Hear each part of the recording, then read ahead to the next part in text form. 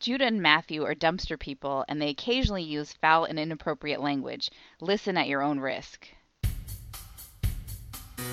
They're the guys who know just what you wanna hear. Those blogs are updated just 5 times every year. It's the show of Kim Jong-un praised as first rate. Sandusky wrote to them from jail and said it's great. Now it's time for Brother Date. Welcome to Brother Date. Long-awaited comeback this episode here. I'm Matthew. I'm Judah. It's 2017. Happy New Year, everybody. Yeah. Same as the old year. Meet the new boss. Same as the old year. Let's go with that. I like that. That's a good one. That's what will get made on our hats. Yeah. Sorry we've been away. I mean, sorta. I'm sorta sorry about it. A lot of traveling, a lot of holidays. There was a cold in there. I don't know, other stuff. Work stuff. Who knows? But we're back. Plus, I'm going to be honest. Once I started watching the episodes for this week, I did not hurry through them. Well, once you watch, like, 2, and neither one of them was worth anything, you start to get a really bad feeling. Yeah. So this is the 6th edition of our Star Trek comparative literature podcast that we didn't come up with a name for. No, it's just included in our regular podcast. Just which one do best. Mm-hmm. Which one do best, Matthew? Which one do... Well, this week we'll find out which one do best. Yeah, episode 6 of this. And just, spoiler alert, it was a rough week. It really was. And, like... one of them's a Q episode, right? So I knew going in that was going to be poor. And again, I think we talked about it last time, but that was the one that when you went back to watch all the Deep Space Nines many years ago now, you got up to the Q episode, possibly through the Q episode, but that was definitely the end of it, and you went, no, I'm good.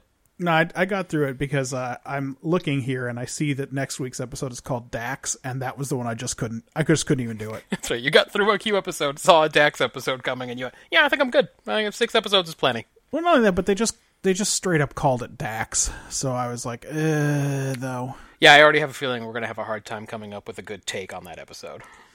Yeah, well, that's going to be the theme for this week, so I guess we should just dive Let's right jump in. Let's Matthew, make this a quick week if we can. Let's jump in. Matthew, this week we watched Mud's Women.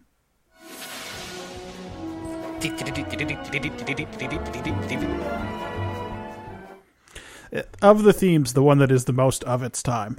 Yeah, definitely. I'll jump in on this one. Yeah, please. The Enterprise pursues an errant starship for some reason. I missed the very beginning. And it turns out it's loaded with sexy ladies who distract the crew to no end. These ladies are being brought to planets full of lonely men to be their wives, according to their scheming escort, Leo, something or other.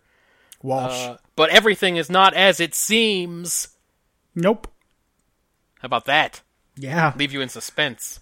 You didn't miss the beginning. They just straight up didn't say why they were after him. I see. I couldn't tell whether I had hit the opening part of that paragraph or if he He just went into an asteroid field, and then they burned up all their lithium crystal circuits trying to keep him from getting blowed up. As is a common occurrence.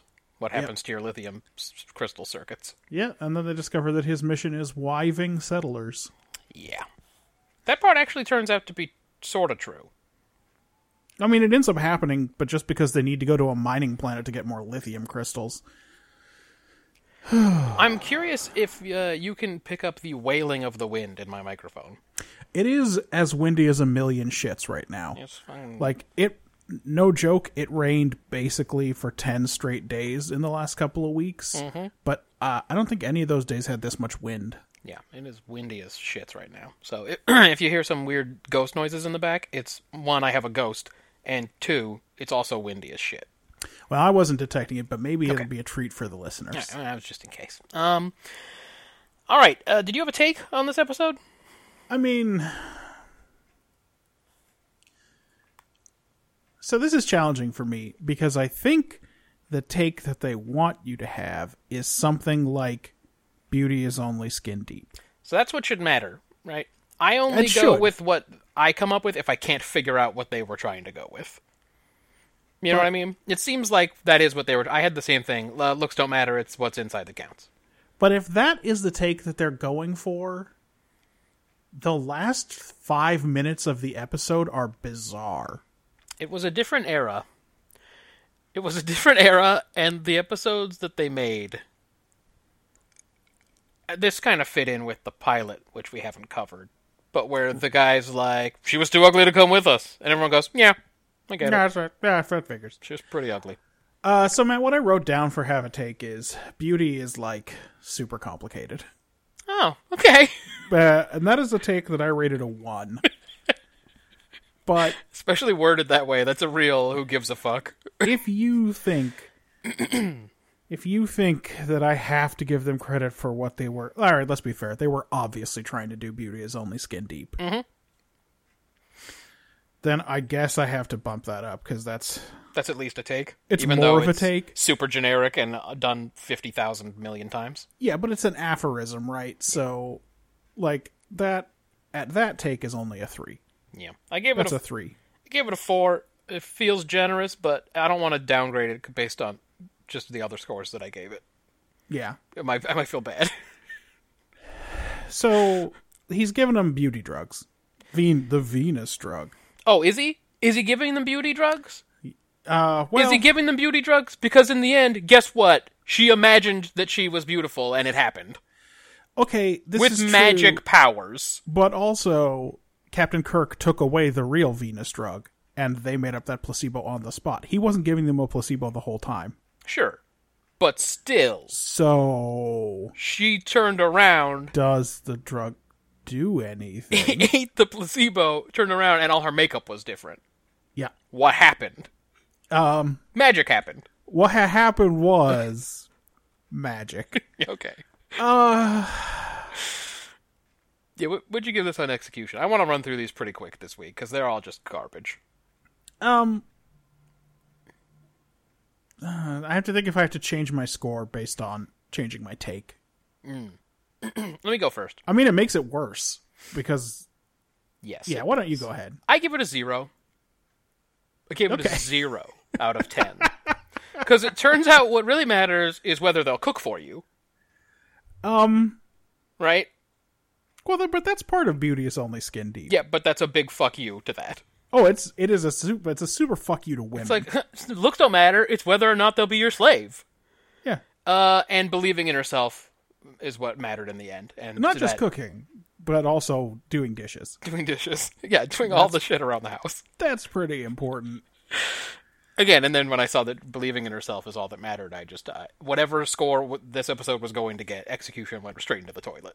And plus, as Ben pointed out when he wrote in for this week, Oh, he did write in for this one. Okay, good. the main woman's name is Eve. Oh, yeah. So, like, clearly she's also going to have to give him babies. I'm sure she will, happily. And he'll Look, go, you're everything- pretty ugly, but you everything wash the about this- dishes. Everything about this episode is a real slap in the face to women. Yep. These ladies are becoming like weird sex property to Harry Mudd. By the way, did we say that that's his name is Harry Mudd? Harcourt Fenton Mudd. Yeah.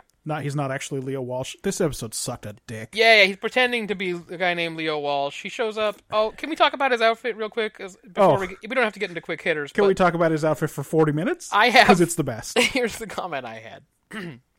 What is Mudd? A swashbuckler? A pirate? An artsy fellow? Marjan asked if he's an Irish. Well, it's because when he's Leo Walsh, he's putting on an Irish accent. By the way, did not pick a very Irish name. No, Leo Walsh is not the most Not Irish. Seamus Finnegan or anything doing that accent. But the best I could come up with was an artsy fellow. He's an artsy fellow. This is what when I saw him, I thought to myself, in the 60s when this came out, was there a Harry Mudd costume boom the way in the late 90s everyone was Jack Sparrow for Halloween? Maybe. Because he's like 90% of the way to Jack Sparrow. Yeah, he is he's a walking Halloween costume for sure. Also, I realized this was meant to be watched on a 13-inch black and white TV inside a 50-inch wooden cabinet in your living room where everyone was 9 feet away from it. But his clothes look handmade to a degree that most of the costumes on the show do not. Like, none of them look great in high def watching on a good TV now. But his looks so handmade that I found myself asking, did he make them? Like, in universe. Is that part of in the universe, did he make his clothes? Backstory, he makes his own shirts. Yeah. Oh, and definitely the short pants he made too. Or at least he decorated the left side of his short pants himself. It kind of makes you appreciate modern wardrobe departments, I guess, because it seemed like back then you could just give it a real half-ass effort and go, no one's going to be able to tell. Right. So I had originally given this a 4 for execution against the much stupider take that beauty is complicated. But if it's literally beauty is only skin deep, that bumps it down to a 2 for me. Okay. Because if that were true, then the end of this episode should be like I remembered it in my brain. Because I've seen this before. That in the end, the guy is like, yeah, she figured out to use the sand to clean my pans. Like, yeah, my pans are going to be way cleaner from now on. Like, maybe I do need help out here. And maybe I shouldn't be, like... Maybe I shouldn't shout in her face that she turned ugly. Such a straight creepo about it. Right.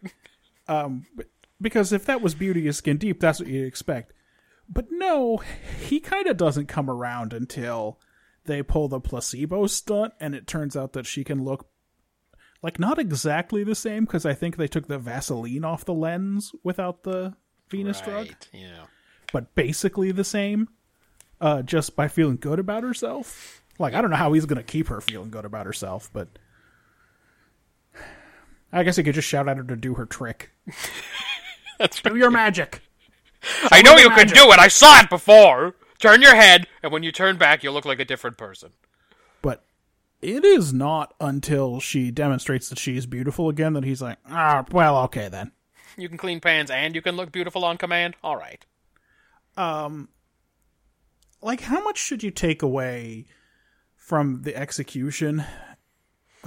Okay, is it an execution problem or a take problem if the concept is so fundamentally flawed that there's like a simple... And this is the thing that has been bothering me since about 2 minutes into the episode. Well, no, I guess since when they were explaining how they had to leave their farm planet and where there were no ranch men. planet. And how are you supposed to, like, live a life without a man? Hey, why don't you go to Earth? That's right. Go to future Earth. Just go to Earth, and then, like... Go to future Earth, which is a paradise. And then go to college. Just go to Earth and then go to college. Yeah. Exactly. And, like, find some better goals. Yeah, it's not You don't have to go live on a 3-person mining planet. You don't have to. You know how much we complain about how we don't really understand what the Federation is or how it works in the next generation? Yes. We have, like, 1% of that knowledge in TOS. Oh, yeah, it's like, way worse. I have no clue at all who is in the Federation and how it works. Because you're right. They should just go, no, there's no men on our planet. We're going to go to Earth. There's lots of men there. And also, it's a paradise. Let's just catch the next fucking freighter to Earth. Yeah, straight to Earth. The center of the Federation. You don't have to have a job there. It's Earth. But if they're weirdly, like, not Federation citizens, maybe they have, like, an immigration problem? You're not allowed to just go to Earth? I don't know. It's not explained. I have a couple more things to say about the execution of this episode. Go for it. So, here's why I think the Venus drugs must be something. Mm-hmm. Because they make McCoy's monitor go beep. I didn't do it exactly the way he did it. So, McCoy... Which, by the way, that's a reference to getting an erection, right? Exactly correct. Yeah, the way it goes up and pitch like that. Yep. I thought he was big into those ladies, but it turns out he just has attention deficit disorder. Because when that lady's standing right in front of him, he gets mad distracted by that panel. Yeah. And can't even look at or talk to the sexy lady who has been distracting him otherwise. So I think it's just... His attention easily wanders. He is well, I guess Spock is probably technically the least distracted, although he's not. Well, he's just mad about it. Yeah, he ain't up to... up to his usual standards here. He's not just sitting over there with an eyebrow raised, enjoying watching the crew go nuts. He gave a hella sarcastic, witty head swing after the ladies walked out of the room in that one scene. Yeah, but McCoy is the one who sort of shakes it the best, and he's the one who asks Kirk if are they really more beautiful, pound for pound, I like that. Yeah, that's what he said. than any other woman. And then you can tell Kirk's What I like trying about to... that idea is that it strongly implies that more pounds is better. Yeah, Kirk's trying to, like, weigh them in his head. He's like, well, that one's about like $128. And that one That's over actually a there's pretty good point. like 135. Yeah, I mean, maybe. So it's like, I guess the Venus drugs must be real, because they do make his monitor go beep. Like we see the monitor go beep. That's why I thought they must be robots. Maybe because of Mudd's later adventures with robots was coloring my perception. That's cheating. You're bringing in later knowledge. But then they made the monitor go all weird. And I went, oh, maybe these girls are robots too. I didn't really exactly remember how this went. Right. And then I got the Venus drug. How half-assed was the casting for these women?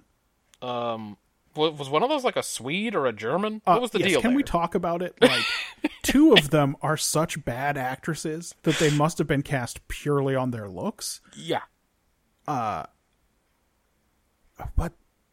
like, that can't have been the two prettiest women in Hollywood in 1967. Well, you know that German broad was picked for her outstanding dancing. Oh, There is a scene where she dances in this episode that had me pretty riled up. I'm just going to say I was chubbed by her weird dancing. So it's like they couldn't just get two more actresses No, dude. and do the same makeup tricks they were doing on the lead woman, who was clearly the only one they even had read lines. I wonder if by the time this episode was filmed, if anyone even knew what this show was. Oh, probably not, right? This is week 6. That's what I'm saying. It's probably just some weird chicks that some dudes met, and they went, oh, I know some girls. You need girls for your episode? I know some girls. Yeah, One's a Swede, Lyle. does that matter? Like Lyle, that guy knows girls who would do a striptease just for a ride in the car. That's right, exactly. So yeah, that was they weren't hot chicks. They didn't do a good job at reading and or dancing. Just not great all around. Okay, so through the first two categories now, Right. out of a possible 20 points each of us could have given, Yeah. you have given 4, Correct. and I have given 5. I wish I could say they're gonna score higher on the back half of this. I well, want to say it. It did score higher for me on the back half because there's actually a lot of world building that happens in here. Go ahead. In my opinion. Yeah, go ahead. Master's licenses to operate ships. I did laugh at that a lot. How do you get a master's license? Master's? Did they make you parallel park? I presume it's the same way you get one now if through the Merchant Marine or whatever. Oh, okay. All right. Like, this is a thing that exists now. They've just zoomed it into the future. Now it's a Starship master's But license. it's nice that a civilian has to have some credentials. By the way, we will never see this again. That's correct. On any Star Trek property. Raised and dismissed. Yeah. Space lie detectors.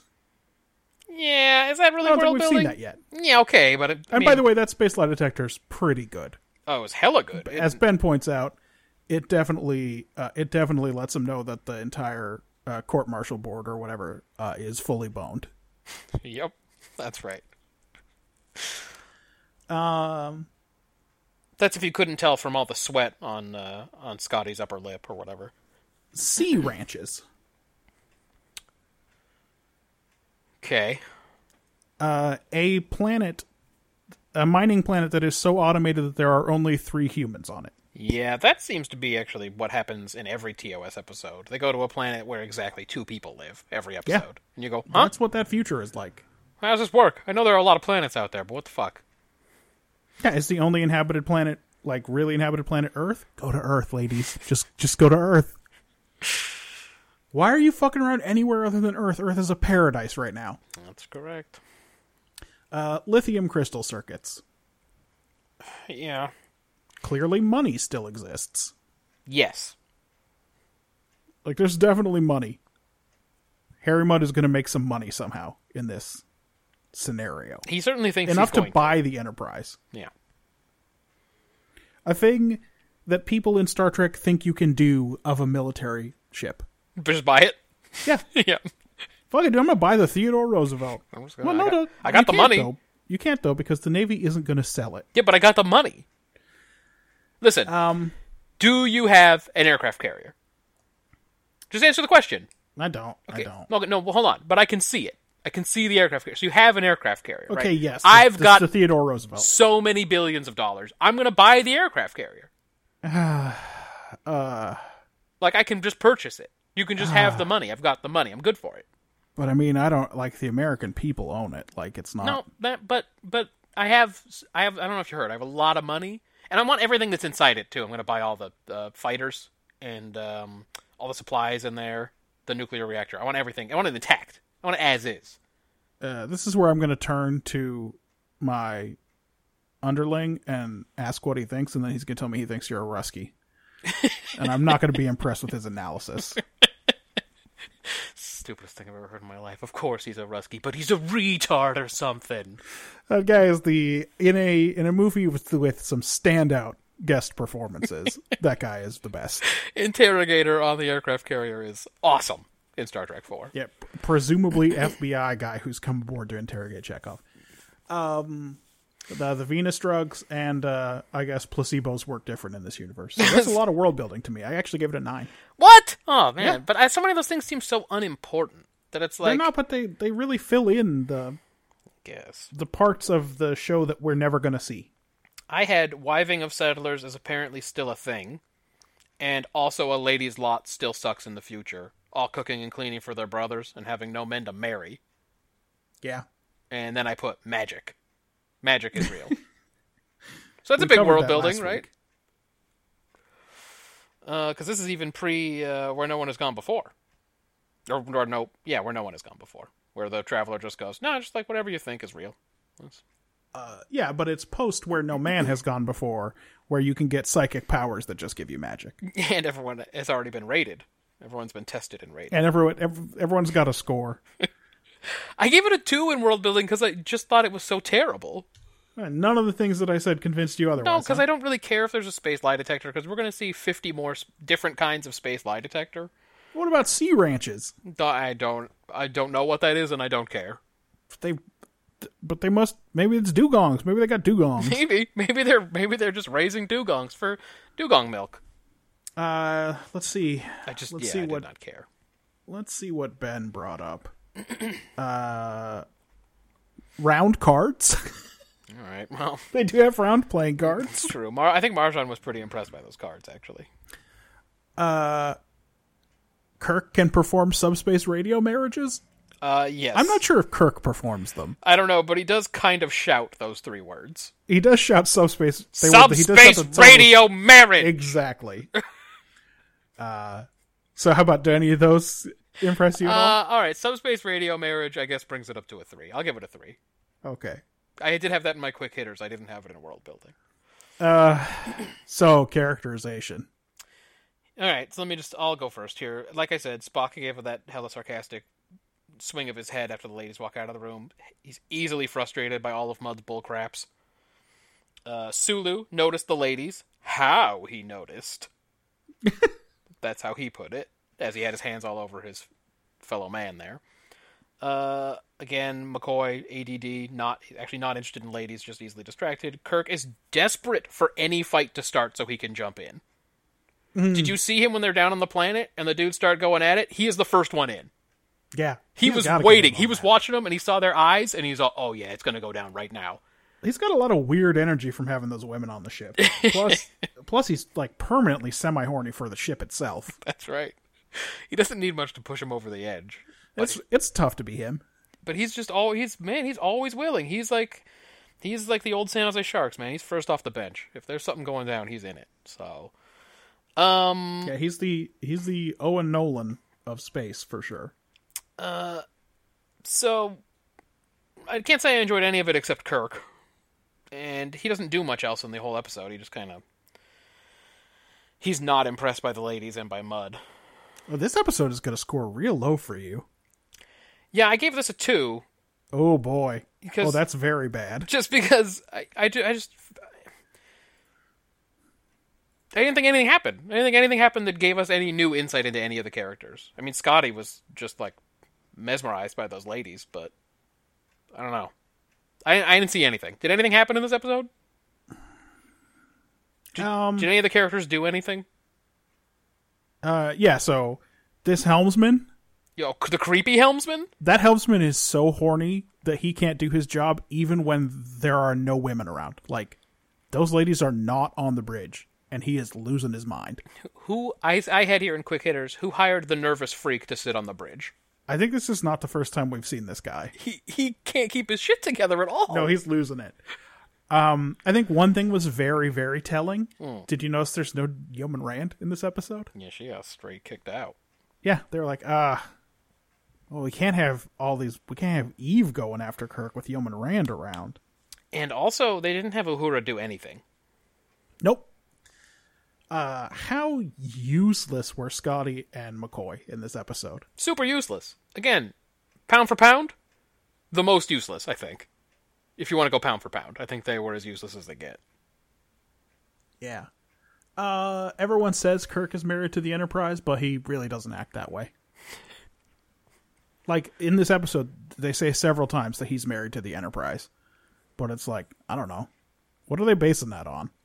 Okay. This is like a weird stereotype about starship captains. Well, I don't think he gets too into the ladies. I think he keeps it together a lot better. He keeps it together better than some of the crew, better than that helmsman. Well, everyone keeps it together better than that guy. Did you get the impression Kirk was way into those chicks? I thought he was a little receptive towards Eve. Maybe because she could speak English. I think she was the only one who could read. I think so too. Actress or character. Yeah. This is why Janice Rand got phased off the show. It's because they wanted to have love interests for Kirk. Yeah. And they couldn't have her following him around. Yeah, and always being in his quarters and everything. How's he supposed to bring a chick home to bed? It's hard when she's just hanging out in there. She's sitting in bed. Keeps her makeup in there unless that's his makeup. It's probably his. We've covered this. Yeah. Anyway, I thought characterization was pretty poor this week too. I gave it a 3. All right. Okay. Not much. Yeah, I feel like I didn't know anything more about the characters coming out at all. I just went, whatever. This is nothing. They didn't act like anything. They didn't do anything. So we've had disparities in our scores before. Mm-hmm. This one may be the biggest. Well, I didn't give it very many points. You give it 9 entire points. Yeah. And I think I talked you up one. I think it was going to be 8. Mm-hmm. It was 8. I gave him a point on world building, and it was just for Subspace Radio Marriage. I gave it a 17. Pretty big difference. I don't want to jump too far ahead because we haven't negotiated the rest of the episodes. 17 was the highest score I awarded in my initial watching. Yeah. I think the highest I gave was a 19. So right. we'll get to I guess some more disparities between us later. Yeah, I guess there are going to be some other ones coming up. Some quick hitters. Some quick hitters here. Right. How old is Carmen Electra? If I had to guess, 50. Is it possible that brunette is Carmen Electra? That would make her what? Now? 70-something? In her 70s. Late 70s. It's possible. Yes, I'll say... Okay. Like Mythbusters, I'll say plausible. Because she looked like her, although she speaks and acts a little less well even than Carmen Electra. That's so bad. But she would have had like 30 years to perfect her craft. That's true, between yeah. that time and when she reemerged. Maybe she's a vampire. That means our Carmen Electra, and yes, she is our Carmen Electra, is the refined product. What did these miners think was going to happen? Like, they know the Enterprise is not the only ship in the fleet, right? To be honest, I'm not even sure I know that. Okay, well, all right. It's possible it's the only ship in the fleet. But certainly the only one that's sent on these dumbass missions. Did they think they were going to be able to strong-arm Kirk into giving up all this stuff, and then, like, the ship just the ship's orbit just deteriorates and crashes, and no one ever comes and looks into it? Or they get away with their deal and Kirk just leaves and he like doesn't report it to anyone and no one comes by. There's 3 of them on the whole planet. It's true that Kirk and Spock do seem to be like, well, he's totally got us over a barrel. And it's like, well, I mean, maybe temporarily, but like you said, I mean, someone can come and give you some more lithium crystal circuits. Lithium. Yeah, or like... Okay, well, now there are 5 starships coming. I just got off the radio with Yeah.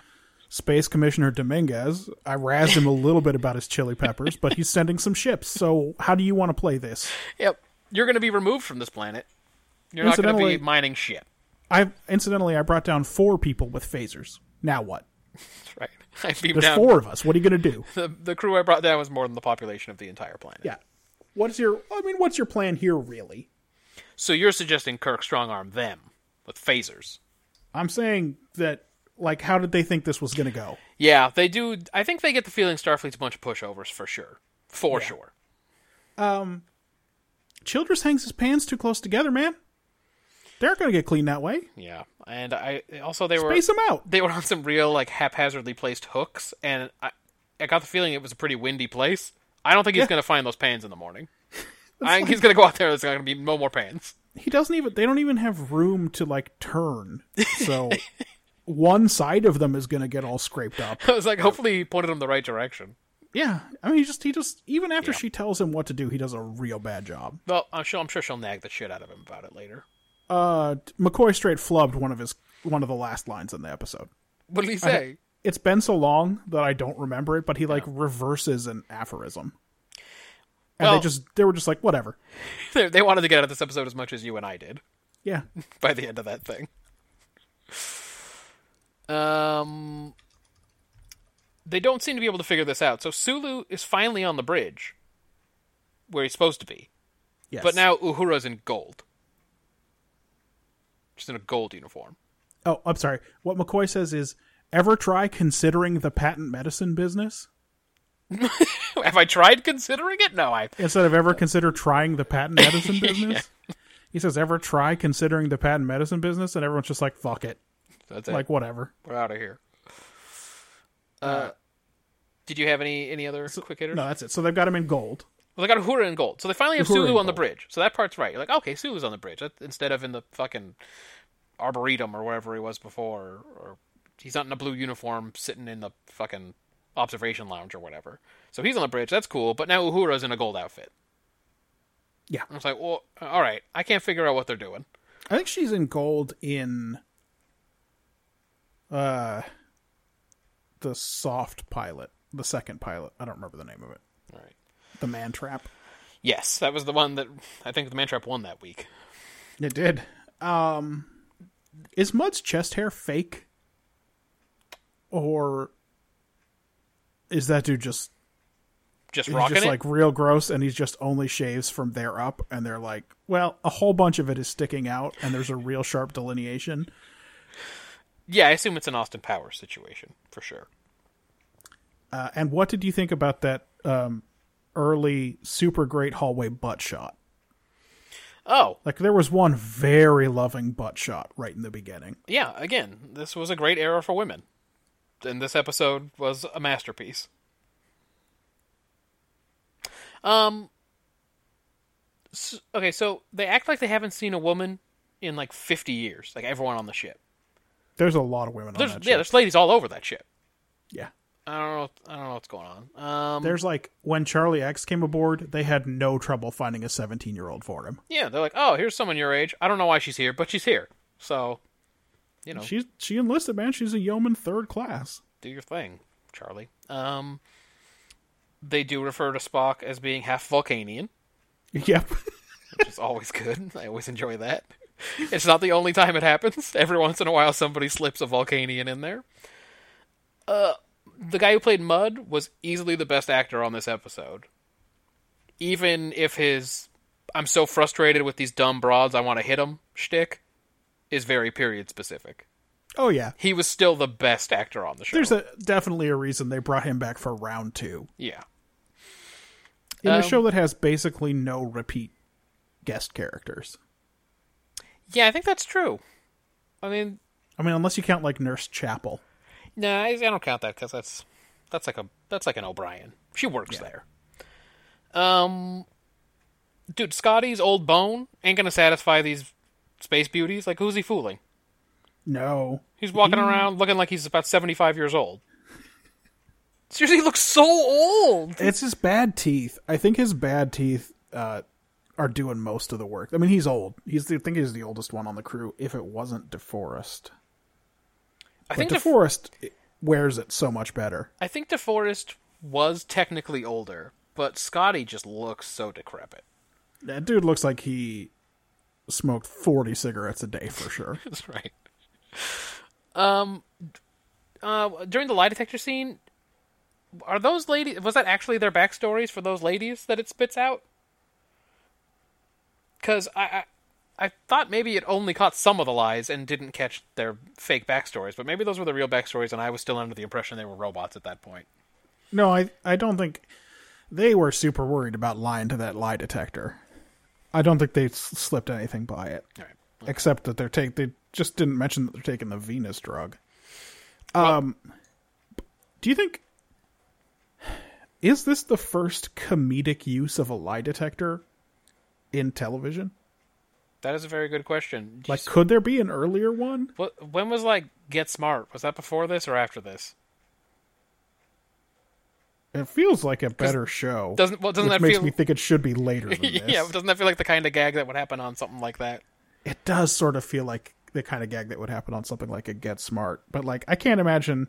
I think Dragnet was probably before this, but I can't imagine they did too many lie detector goofs. Yeah, that doesn't seem Where the computer dramatic just enough. sasses him about his name until he says Harcourt Fenton Mud.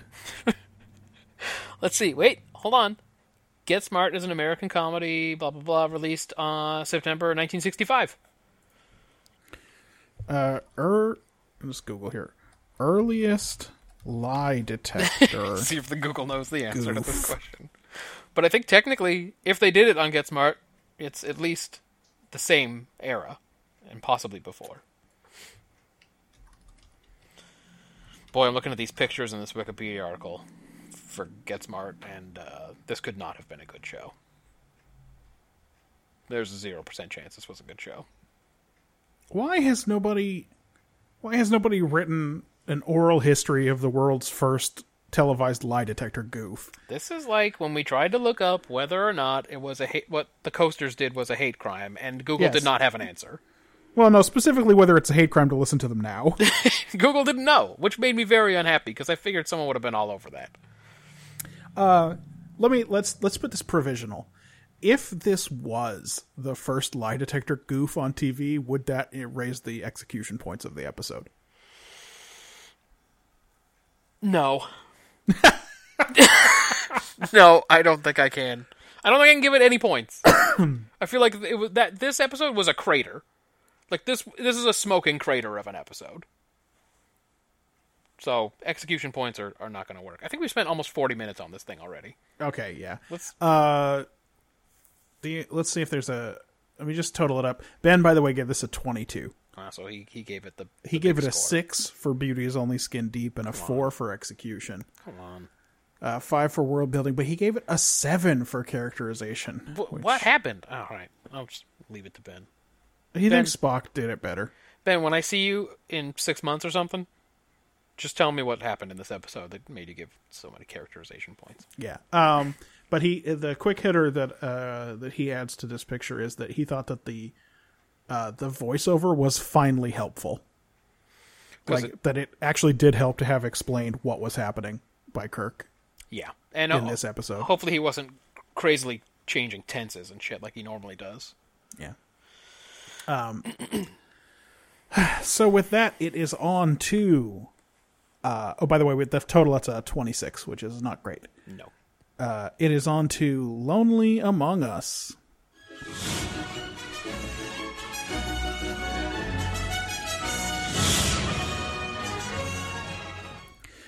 While transporting delegates from 2 enemy factions to a conference, the Enterprise encounters an electrical cloud in space. Sparks begin moving from character to character Naked Now style, as well as causing system failures. Eventually, the electricity enters Picard, who takes the ship back to the cloud and beams himself into space. They get him back right away, though. Yeah. This is not much of a take in this episode. I didn't know what to do. What I said was, some life seems alien and repulsive, but there's always a way to get along. All right. What was that worth to you? I gave it a 4. Okay. I don't know. Had a tough time. After I watched this episode, I stared at my empty notes. Just real quick, let me just tell you in like one sentence why I said that. There's a lot of interplay between the crew and the delegates they're ferrying. And I get it that you're trying to work the B plot in. And then, of course, the quest to understand that energy being and for him to understand them. Whatever that energy being was that kept going in everybody. Right, yeah. That's all I had. That was it. That's it. That's all I got. I see. I really think you're doing work trying to figure out how the B plot connects up to the A plot. For sure. If you throw aside the B plot, which is what I eventually decided I had to do when I could not make them come together in a useful way, I decided that this episode is about curiosity. Okay. That curiosity is the driving force of intelligent life. Oh, okay. But that's a 3 for me. Now, why is it only rated 3? You just don't think that's a strong premise for an episode? They didn't state it strongly. Let's put it that way. They certainly did not. They didn't state anything. This, if Ben gave his, did he say this weird is one shit where in I wanted space? somebody to shout. It turns out it's man. Yeah. Yeah. Let's consult Ben. Because normally in this situation, he says weird shit happens in space. Ben wrote here, challenging preconceived notions of consciousness/life. That's okay. But then he also wrote, gosh, I don't know. That's almost exactly what I had. It's close. But no, his is about what is alive, and yours is about Finding a way to coexist. right. Yeah. The problem, of course, with my take is that the B plot completely undercuts it. Yes. But it is the thing that Picard and the Entity have in common that allows them to stay merged. Mm-hmm. And presumably the reason the Picard half agrees to just go into the cloud. Yeah. He must not have been truly conscious, the Picard half, because what does he think is the second part of that? Does he know they're just going to go bleep, bleep, bloop, you're back? I mean, No. he gets back into their systems, but I'm just... Because Troy, who can, in this episode, suddenly read his goddamn mind, announces that the merging didn't take. So, I think we have to assume it did not go to plan. Right. So what did you give it on execution? Oh, a 2. I straight up gave it a 2. Because I think this is an episode about curiosity, the Entity is an explorer and Picard is an explorer, and they have that in common, but no one else is curious about anything that's happening on this ship. Beverly acts crazo bonkers. Oh, God, she does. And everyone's like, oh, that fucking woman. Like, when she leaves the bridge, they're just like, Like, no one follows up. Wesley doesn't follow up. You're right. Wesley's They don't care why she's there. They just want her to leave. Remember, the Entity that is curious asks him about Yeah. his weird studies. Then when she comes back in and she's like, man, I don't remember anything any about of that. that. And you know what? I don't really care. And he's just like, all right. Well, ordinarily, I'm the kind of person who would be the only one who noticed something like this, but I guess not this episode. Yeah. So, I mean, just... The crew is aggressively not curious about the delegates eating each other. Yes, that's true. Like, there's that scene where the one guy is like, oh yeah, what were we doing last night? We were eating. Oh, for 8 hours? It was a very interesting animal. And they just go, yeah, whatever. I'm like, yeah, okay, cool. You guys cool, eat a cool, lot. cool. I get it. I'm really busy, though. Yeah, So, that's right. We got some stuff going on over here in the A plot. I don't know if you heard Chief I mean, Engineer we sing. really don't. We turned around and we're going back to the cloud. That's basically it. I don't know if you heard about co-engineer sing. I don't really know what his title is. He one of our assistant chief engineers. I don't know if you heard about him, but he's dead, so we're kind of dealing with that. So it's cool that you're eating, but can you just talk amongst yourselves? Yeah, so because I thought that this was an episode about curiosity, and they did a real ham-handed job of addressing it. I mean, they shit the bed, so I give it a 2. Well, let me play devil's advocate for your take. Could it be that the B plot with the Antikins and the Soleil is supposed to be playing against the A plot, where those two cultures are supposed to be looked down upon by the audience and they're looked down upon by the crew because they show no cultural curiosity at all and only want to murder and eat each other and are not interested at all in overcoming or finding common ground or learning about each other or anything like that? Like that the B plot is supposed to be, this is what happens when you're not trying to find that common ground. These guys are just if that's the being case, a bunch of angry dicks, then shouldn't the crew look down on them because they're not interested in getting along with the other people in their star system and not because they eat meat? It's true, they do. They do make they do some face acting. Like, it's pretty clear that Yar and probably Riker, and he's just being cool about it, just think of these guys as like shitty little barbarians. Mm-hmm. Oh yeah, for sure. I gave the execution a 4. Okay. First of all, this episode didn't make any goddamn sense. No, and what's weird is I've seen this episode before. I don't hate it. Yeah, I like trying to follow it. Trying to actually follow the plot points and figure out what was happening was much worse than just watching the episode. Because the whole time I was going, sure. That didn't make any sense. That was stupid. Why did that happen? That doesn't make sense. And the Antikins and the Soleil never even try to find a way to get along. They straight up murder each other.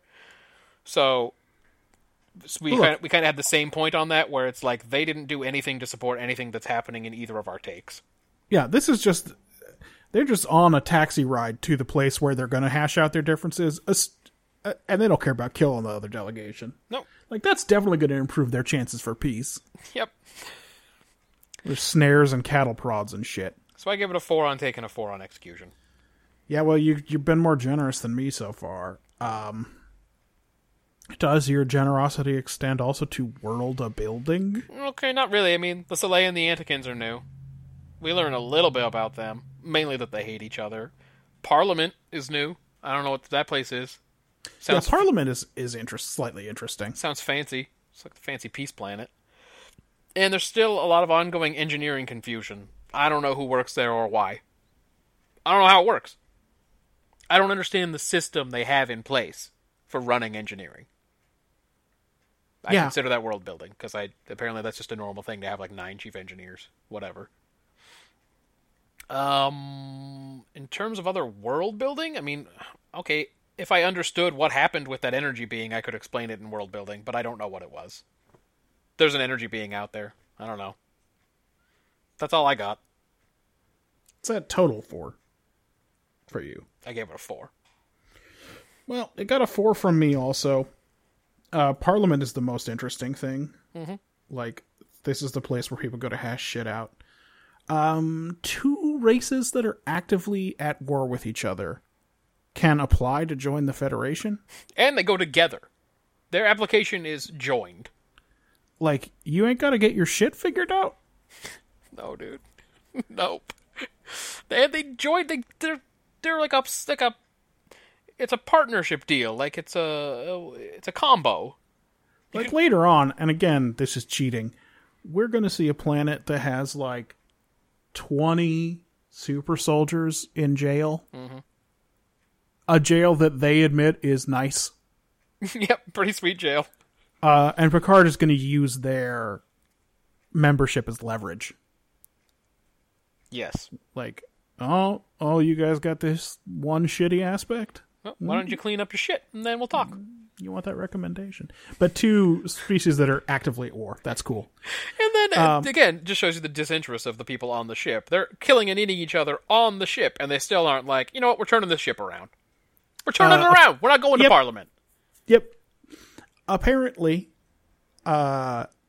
hypnosis is a well-regarded treatment that works on both Klingons and humans. It's another one where I had it in the quick hitters and not in the world building. That should go in world building. So I guess hypnosis has come a long way. It really makes this episode an artifact of its time, I think. Yeah. Beings of pure energy exist. Yeah, I didn't know what to do with that. Human personalities can survive as pure energy under the right circumstances. And they can go into your circuitry and make a P show up on your console. Yeah, well, we'll get to that. So not only is there a form of life out there, it is apparently, even in the way it exists, it is very able to communicate with people. Yeah, he understands how to work a computer from the inside to make a P display. I'm trying to figure out how it knows how to do that, because Picard doesn't know how to do that. He couldn't do it if he was on the outside of the console. Yeah, he could not make that thing display a P if he wanted to. But from in the guts, he can do it? Ugh. All right. Like, he can get into... Like, let's be generous and say there's like an image buffer. This is like an Atari 2600 right. or something. He's in there in between screen refreshes. But, yeah, that's crazy. Yeah, the more we talk about it, the more I want to take away points. But that's not world building for me. That's a characterization mistake. Okay. And I gave characterization a 1. I don't know, like, why prolong this discussion? It did a bad job in virtually every respect. Tasha is so close-minded about them eating meat, and she cannot get the shit smell look off her face. Oh, yeah. Nobody cares that Beverly's acting weird. I think I brought that up. They mention Chief Engineer Argyle, but he's not there. Where he is ain't he? around. Well, I have this in the quick hitters. So if he's the chief engineer, and you're calling him chief engineer, why isn't he in any of these meetings? Is he on PTO? What's going on? He really should be invited. I mean, the whole ship's breaking. You should probably call him. Ridiculous. Picard is so mad about the ship being broken. He's so mad about it. Yeah. Like, we will never see that again. Yeah, that's right. He doesn't get this mad about most things. But 3 things don't work on the ship, he's losing it. Yeah. Yar just didn't get that hint that the Antikins were eating a Soleil. Nope. Again, I think disinterest was the correct description of what was happening. They were not interested at all in what it was. And then at the end, when they do figure out that there's probably been a murder of one of these diplomatic delegations on board his ship, he's just going to delegate that to Riker. Yeah, and like they have kind of like it's like a funny thing that happened. Like, haha, they're eating each other.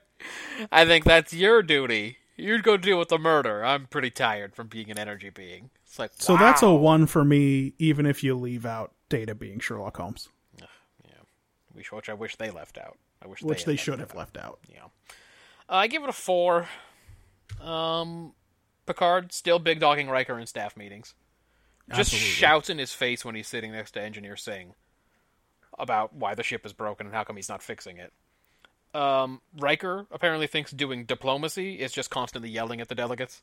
Just yelling in their face. Yep.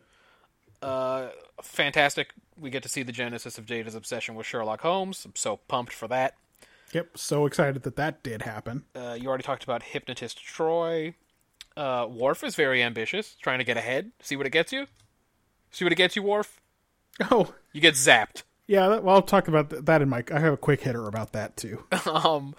Geordi dismisses Wesley so hard in engineering. It's like they've already forgotten what happened in the last episode Yep. when everyone was ignoring him. Yeah, He literally the last episode. he shuts him down. He's like, but how could it fix itself? And he's like, shut up! All right, it's fixed. Yeah, and by the way, another example of nobody being curious. That's right. I do think that Geordi has literally the only effective line delivery in the entire show. When he goes, he's just floating around out there? How can we settle for that? Yeah, but that is the best acted piece of That's this the entire show. only part of the episode where I went, huh, yeah. A human might say that. Yeah, it's like a realistic response. Like, how can also we settle that for way. that? That's how a human might say that. Right. So I give LeVar Burton credit for that because that was the Yeah, only. you're right. That how can we settle for that is probably the best line of the episode. Yeah. So I gave that a 4. I gave 4s across the board. Yeah, you rated this one a 16. I gave it but 10. Yep. So that was kind of a big difference between us, but we agreed that it sucked. Yeah, it sucks. It's a sucky episode. It turns out.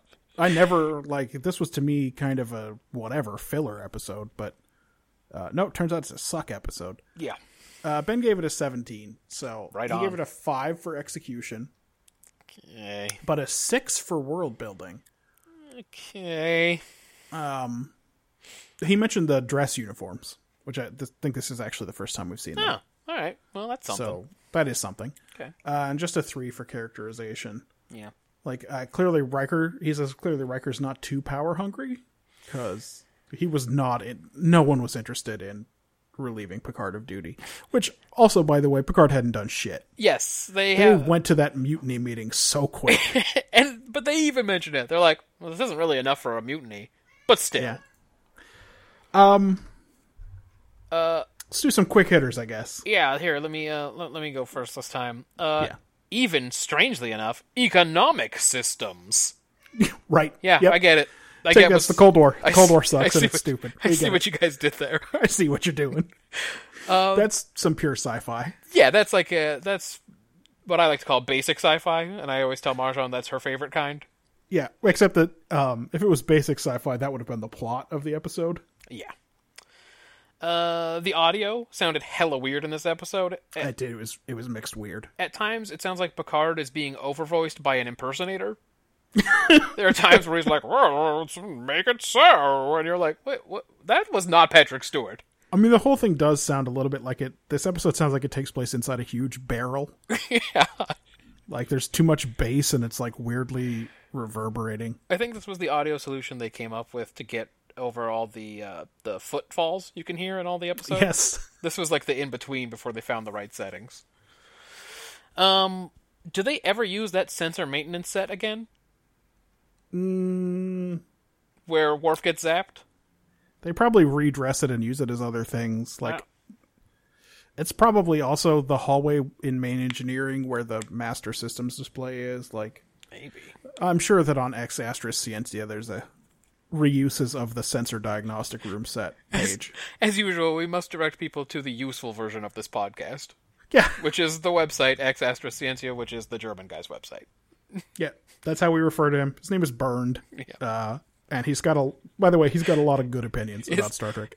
I mostly agree with him. His website's better than this show. You should Oh go yeah, to- for sure. Tons better. You should go to that. He just hasn't thought of doing this specific week by week comparison. Yeah. Crusher was okay. killing it in her surgical VR headset. Oh yeah, That was amazing. that's a good look. I actually applauded that when I saw it. It's just a great idea. We already talked about why Singh is the one in the meetings if he's not the chief engineer. How does Data not know what a private eye is? Yep. How is that possible? Yeah, Data. He's a you know what it dictionary. is? It's just lack of curiosity. There you go.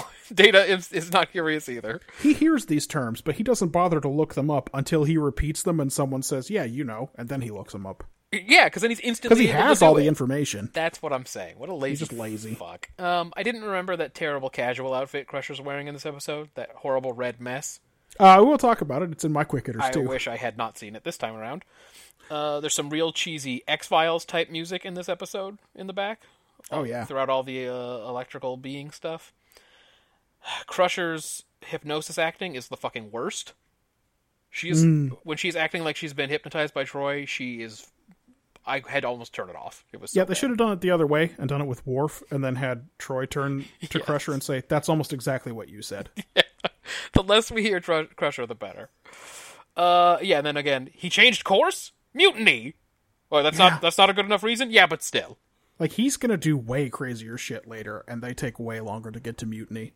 But again, that's future knowledge. The more frightens Crusher, but elates Picard, in case you were wondering.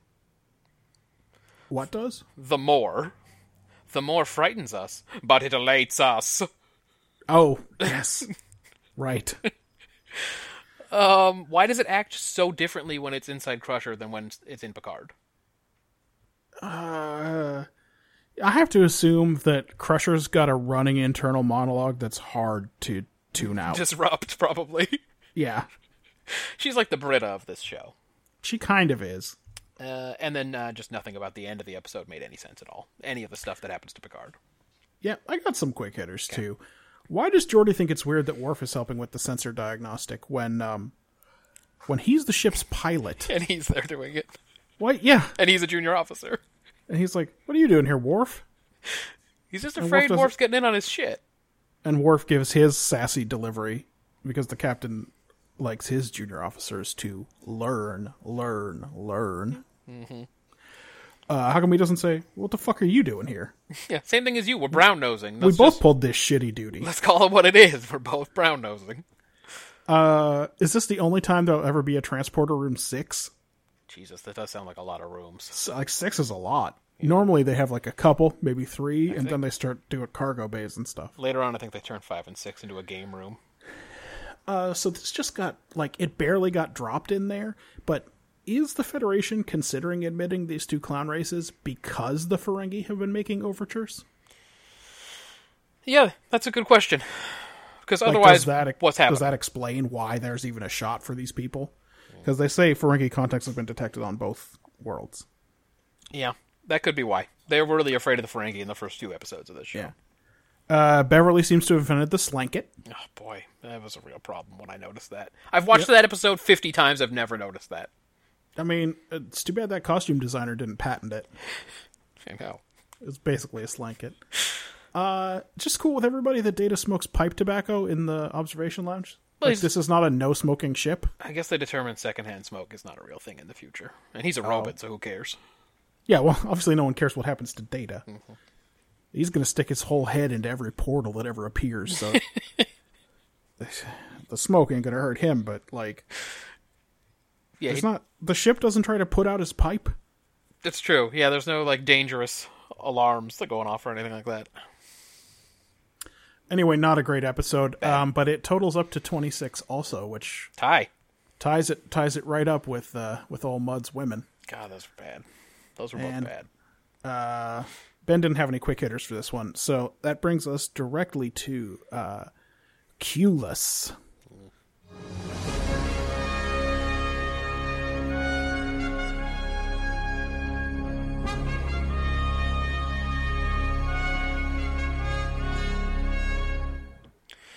An old TNG friend visits DS9 hoping to sell off some artifacts she found on a planet somewhere. Oh wait, it's not an old friend, it's just Vosh. And guess who came Yeah. with her? Q. Great. Yeah. Coincidentally, shit goes wrong on the station. That's it, right? Shit goes wrong on the station? Well, I mean, it turns out that the dumb glowing crystal that she's selling at auction is a space baby. Yeah. Oh, is that what it is? I'm sorry, I found it so hard to pay attention to this episode. It's an egg, a space manta ray egg. That's fine. That's fine. Matt, what is this episode about? I put there are things more dangerous than Q. And Like I what? said that because that space baby egg, that space manta egg, It's not more dangerous than Q. because they're like the whole time they think Q's the problem, but he just keeps pointing them towards what is really the problem. I mean, kind of. I don't know. Kind of points them to it. What did you have for the amazing take? No, in this episode? listen. That's fine. It's just I don't think that thing was more dangerous than Q. All right. Well, I gave it a 3. That's a 3. Well, listen, I gave it a 2. Okay. Because to me, this episode is correlation does not imply causation. So because Q showed up doesn't mean the problems were Q created. Right. Okay. I get you. We'll see this done better in an episode that was written and aired several years earlier of The Next Generation, Okay. when they assume Q is responsible for that asteroid. Yeah, it's true. That was kind of the exact same thing. Yeah. No, you go ahead. Go ahead. So, Q-less is a pun on clueless, I suppose. What does it mean? I don't know. Like, they're not all good. Like, Hyde and Q doesn't really make sense for what that episode's about. Right. Yeah, some of them... Yeah, that's a really good point. But, Well- like, true Q... Q who? Q... That one. I guess that they're one- not mostly... I guess they're mostly not puns, but Q-less has got to be a pun. Yeah, maybe it's... Unless it's about his contention that Vosh is going to hate being without him. Yeah, why does he Oh, God, care? is it not a pun? Why does he care, though? Why does he care? God, Why does he he's care? Lonely. He's lonely, for sure. That's my top of my characterization list. Q is lonely. All right. I don't know, man. I gotta be honest. I'm just gonna be honest. We're gonna go through the numbers. I think this is the worst episode I've seen of any of the shows during this project. I think this is the worst one. I This was episode sucks. so unhappy watching this whole episode. Yeah. So okay.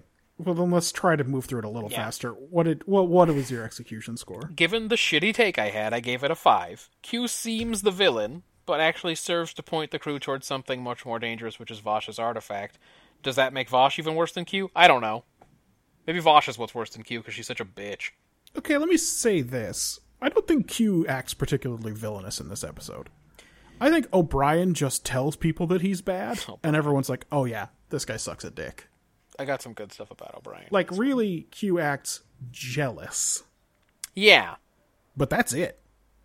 Yeah, but I mean, he seems like he's the villain, right? Because of his past. So they all assume he's the villain when he shows up. But the whole time he's going, nah, it ain't me, man. Why don't you take a look around? Take a look and see what it is, because it's not me. I'm not doing it. Well, I think that's better support of my premise. Oh, no, both of our premises are true, right? Yeah. I mean, mine is like, they want us to think that there's something that's even more dangerous than Q showing up. It's that, I don't know, people aren't paying attention to what's really the problem. I don't know. The problem is the misuse of archaeological artifacts. Yes, and they should all be at the Daystrom Institute, which we know. Yeah, well, that's where they belong. The one museum in the future. There's only the one. Maybe they have a lot of branches. Maybe there's a lot of those. I don't know, dog. I gave it 5 on the execution, but I could be swayed. Well, you were generous. I gave it a 2. It's just, I mean, it's a characterization problem, but it's an episode problem. Nobody is at all curious about what happened to the runabout. Right. And then when the station starts doing the exact same thing, nobody link. checks to see if something from the runabout is causing the problem. It's doing the same thing. Yeah. And then just generally, you can't make the show all about Vash. She can't carry it. She's a throwaway character from 2 episodes. It was The Next weird. Generation. Like, dialogue with Vosh and Q comprises... Just one of them talking comprises like 75% of the episode. Yeah. And they are not members of the cast. No. It's basically the writers of DS9 admitting that the characters we have created are not interesting as things currently stand. It's like a backdoor pilot for a show about Vosh and Q that no one ever intended to make. I really hope they didn't, because can you imagine? Can you imagine how fucking boring that show would be? So a big old 2 for me. All right. World building. Yeah. World building. So, also a 2. I thought there were 2 slightly interesting things. What do you got? Space manta ray egg. All right. Cardassian coffin-shaped beds. Like I said, I gave it a 2. Boy. I give it a 1. And also, if those weren't reused bio beds, I would give it more. Like, they didn't invent those for that. Yeah. I gave it a 1.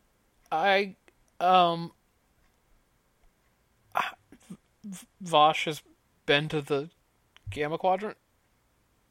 She's been there. So there's been a human there. Yeah, Q took her there. Who cares? Yeah, I don't fucking know. I could give it a 0. Q took the whole ship to the Delta Quadrant. Who gives a shit? Should I give it a 0? If you want. I feel like I should give it a 0. I couldn't come up with anything. That was the only thing you had, huh? Let's give it a 0. Can I give it? I'm gonna give it a 0. Let's check in with Ben. That's fucking nothing. Maybe Ben can help us here. This was a real fucking nothing episode. World building. Secure assay chamber. Well, I know you're an accountant, Ben.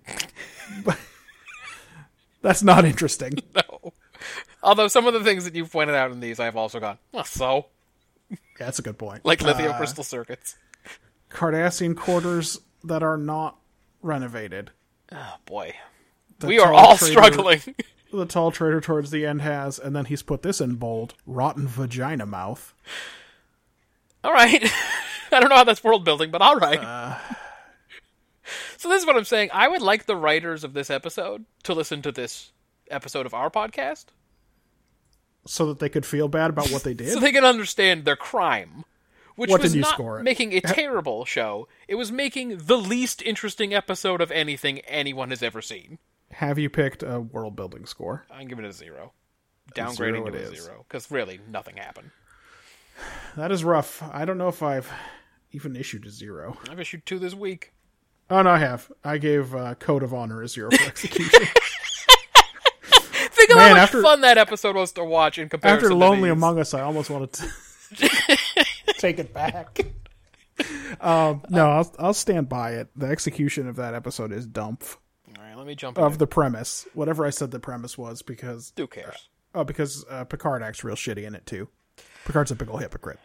Let me jump into characterization so we can speed Yeah, let's through do that. this. Bashir is a dope, but I guess he's cleaning up some Bajoran muff in the beginning of that episode. So I guess my instinctive take on it is that woman is going to rob him. oh, okay, good. She's a predator. That's good. Yeah. That makes me feel better. Then he moves straight on to Vosh for some reason, even though she's like twice his age. I don't understand what's happening there. Yeah, because she was conceived as a reasonable romantic interest for Picard. Yep. And 10 Picard years and ago. Bashir are just so much alike. I guess really just like 3 years ago, huh? O'Brien still hates Bashir. You can just see yep. it in his eyes. Hasn't come around on him yet. Also, O'Brien is... I just want to say this. He's so invisible that even Q, who's omniscient, doesn't notice him watching him. I think Q's omniscience is he's in the Data style of omniscience, Yes. where if he pays attention to something, he can know it, but But he you know what I doesn't mean? care about shit. The But yes. scheming Q does not even notice that O'Brien is 10 feet from him and staring right at him. I have a slightly different take on that, but I agree. O'Brien is a real cipher. He's nothing. Q points out how sour Cisco seems, and it's true. There is no fun in Cisco in this episode or many of the others that we've seen. Well, I He get is a real, just stoic hard ass. But I mean, he's also so far still the guy who in the pilot didn't want to be there. Yes. But it's not fun to watch. I don't like watching Cisco. And we haven't revisited any of the reasons why he decided to stay. That's because they don't want us to think too hard about it. Yeah. So I got no fun out of watching these idiots. I gave it a 2. A 2. Okay, I gave it a 3, and so Q is lonely, Sure. both in his interaction with Vosh and in his baiting of Cisco. Like, he's trying to develop him into a Picard-style adversary Right. because he's such a lonely, lonely man. So my take on O'Brien and Q is that O'Brien thinks of himself as having been a bigger part of Yes. the Enterprise's adventures than he was. You can tell because he tells Vosh, "It's me, O'Brien, from the Enterprise," and Yeah. you can tell she's pretending. She's like, "Oh yeah, But, like, think I know about it. you." Has Q had any interaction with O'Brien at all? No, there's no way. And didn't have any, like, Well, O'Brien is on the battle bridge in episode 1, but I guess Q doesn't make where it. on Q the never bridge. appears. Yeah, you're right. Okay, yeah, no. And O'Brien is not a part of the Borg incident. No. He's not a part of the Robin Hood stuff. He's not in the Vicious Animal Things No, episode. I don't believe he's around. He has nothing to do with Amanda Rogers. I don't believe he's around when Q becomes a human. Nope. Yeah, Yeah. I think you're right. I think they don't have any interaction. But Yeah. still, he's Q. You'd think he'd know who was there, but no. He just doesn't. But what O'Brien feels like he has a personal relationship with Q. And also, you know that for the last 6 weeks or however long in real time he's supposed to have been on board this station, he has been dining out on stories about the Enterprise's adventures. For sure. And plus all the stuff from, Setlick 3 or whatever. Yes, he always has that to fall back on if people get bored of him pretending like he was a main player in the Enterprise. Yeah. And then my last characterization note is Cisco isn't Picard, but also so what? Yep. That's not enough. That's not enough That's to not trade anything. on. Yeah. So, like I said, that's a 3. If it would have been higher without them driving home that Cisco's not Picard. Yeah. Like, to me, that's negative characterization because I know that and I don't want him to be. Yeah. So, Not good. Not good. Rough as hell. Before I total them up, I have so many. I have a lot of quick hitters for this episode. You go first. Which would be worse to listen to? Okay. Bashir's medical board story, Good God. That's like or somebody's... one of Sorry, go on. Arnold Rimmer's Risk Diaries. I was gonna say. What I was gonna say is like that's like listening to somebody tell a story about their fantasy football team. Yeah, But you're right. Arnold Rimmer's Risk. I rolled a 6 and a 5. except that's hilarious because we get it that's awful. Yeah. Yeah. Seriously, shut the fuck up, Bashir. But again, he's cleaning up that Bajoran muff. I was very confused by it. So there's a real bad scene. Yeah. Where first Q gets a little rapey with Vosh. Yeah, he does. Like he climbs on top of her. Yep. And that's gross. But then Vosh goes right to Umox when Quark walks in. And that's somehow grosser. I'm never sure. But don't worry. Here comes Bashir to outgross them both with his pickup attempt on Vosh. Yeah, he does not have any scruples. It's like, And no game also, by the way. You're a patient who just came in to get a scan? Why don't we go out to dinner? Because that's ethical. Yep. So that scene was real bad for me. Yeah. I'm never sure, by the way, how we're supposed to feel about Umox. It's sexual, right? It's a hand job for sure. And by the way, it may be a blowjob. They like it a little too much for it to be a hand job. yeah, handies are nowhere near as satisfying as they make Umox seem. Sorry, everybody. Sorry to fucking bust your worldview about hand jobs. So he comes in, and then to arrange a better deal, she goes like right to a Ferengi beach. It's almost like they want us to know it's sexual, and then they just throw it around all the time right in front of our faces. And now I feel like we're watching sex acts, and you know I don't like that in my Star Trek. Yep, I wish they would keep that out. All right, go on. Cisco really no-sells Q's punches. Dude, he straight up gives him a who gives a shit. Yeah. Like, that'd be bad wrestling. Yeah, that's, when you start doing it like that, Hardcore Holly gets a little bit pissed off and maybe he breaks your leg, Yeah, like, you might get hurt for real if you keep doing that. Like, he wasn't selling me! Of course, Odo doesn't understand the human desire for possessions. If he wants a neat Klingon chair, he can just become one. It's true. It makes it real easy to judge. Yeah, doesn't it? When you can become any possession you want. I'd be a PlayStation 4. I've gotten earbuds that I'm wearing caught on things in my environment twice a week, every week for the last 10 years. How does Vosh wear that earring necklace? Yeah, those were actually very distracting. Like, with all that shit hanging off her ears, and it's going through holes in her ears, she's gonna be back under Bashir's care real soon. I hope she doesn't wear those when she goes caving or whatever. Get those caught on some kind of stalagmite. Stalagmite, yeah. Yeah, no kidding. Is there anything less sinister than Q's pronouncement about Vash's auction? Do you have the actual words? I mean, I don't, but he's like, there's something much worse going on down in Quark's bar, and you're like, the auction? Like, yeah, I got a flyer for it. I'm not going to go, but... Like, yeah, it's not nice to sell antiquities like that, but, I mean, why should anyone on that bridge go, oh yeah, that's a big deal? Yeah. No? And then, dog, Bashir slept through that whole episode, and no one checked up on him? Yeah, and again, the writer's going, the characters we wrote are not interesting. I'm going to make one of them sleep through the whole episode. I just saw an episode of The Next Generation where Data overslept by 17 minutes and woke up and the whole crew was standing around him. Yeah. Yes. When Worf didn't report for duty, he got a formal reprimand from Captain Picard. Yeah, dude, he's like shouting in his face about how we have people from 15 different planets on board this ship, and they've all managed to keep their cultural shit in check. All that crap. But Bashir was out of action for, it gotta be at least a day. Minimum of a day, right? I guess he doesn't have patience.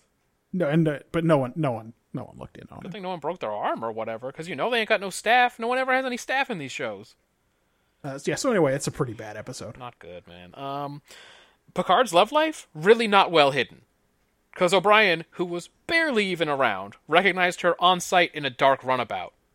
and knew exactly who she was, and told Sisko later, she was friends with the captain, if you know what I mean. So apparently, all of Picard's fears about having a relationship with his crew are well-founded. Totally justified. I mean, Because shit gets around. It's sensible to think that O'Brien is kind of a ship's gossip. He's always in 10 forward. Yeah, he is, drunk bastard. He tells a lot of stories about the Rutledge during the Phoenix. And so you got to assume. We got some great Q-style levity, the old-timey boxing match, but you know what I'd prefer? Is knowing what the hell this episode was even about.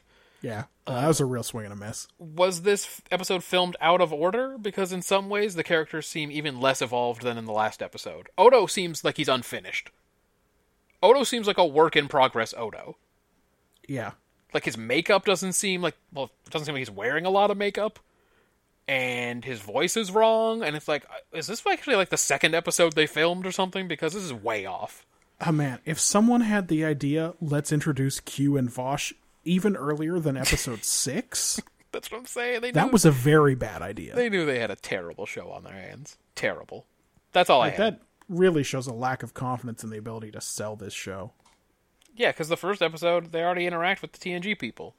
Yeah. Ugh, I mean, sort of. Picard's there. Yeah. And O'Brien, of course. Yeah. Not great, dude. Really not great. What is the total on this piece of shit? I give it a 9 and you gave it a 10. So that's a grand total of 19. That is not good. 19 is a very poor score. Last week, the lowest score was 25. Oh, boy. So 19's bad. 19 is bad. Like I said, I watched these in order. So I think I said this to you off channel. And at this point, when I'd seen Mudd's Women, Lonely Among Us, and Q-less, I was like... Well, you knew it was over. Voyager has got a huge shot. Oh, yeah. Like, Voyager could come in here with a pretty mediocre episode and take the week. Which would have been huge because that would give us a 3-way tie for wins after 6 weeks. Well, we'll have to find out if that really happened. So let's talk now about Eye of the Needle.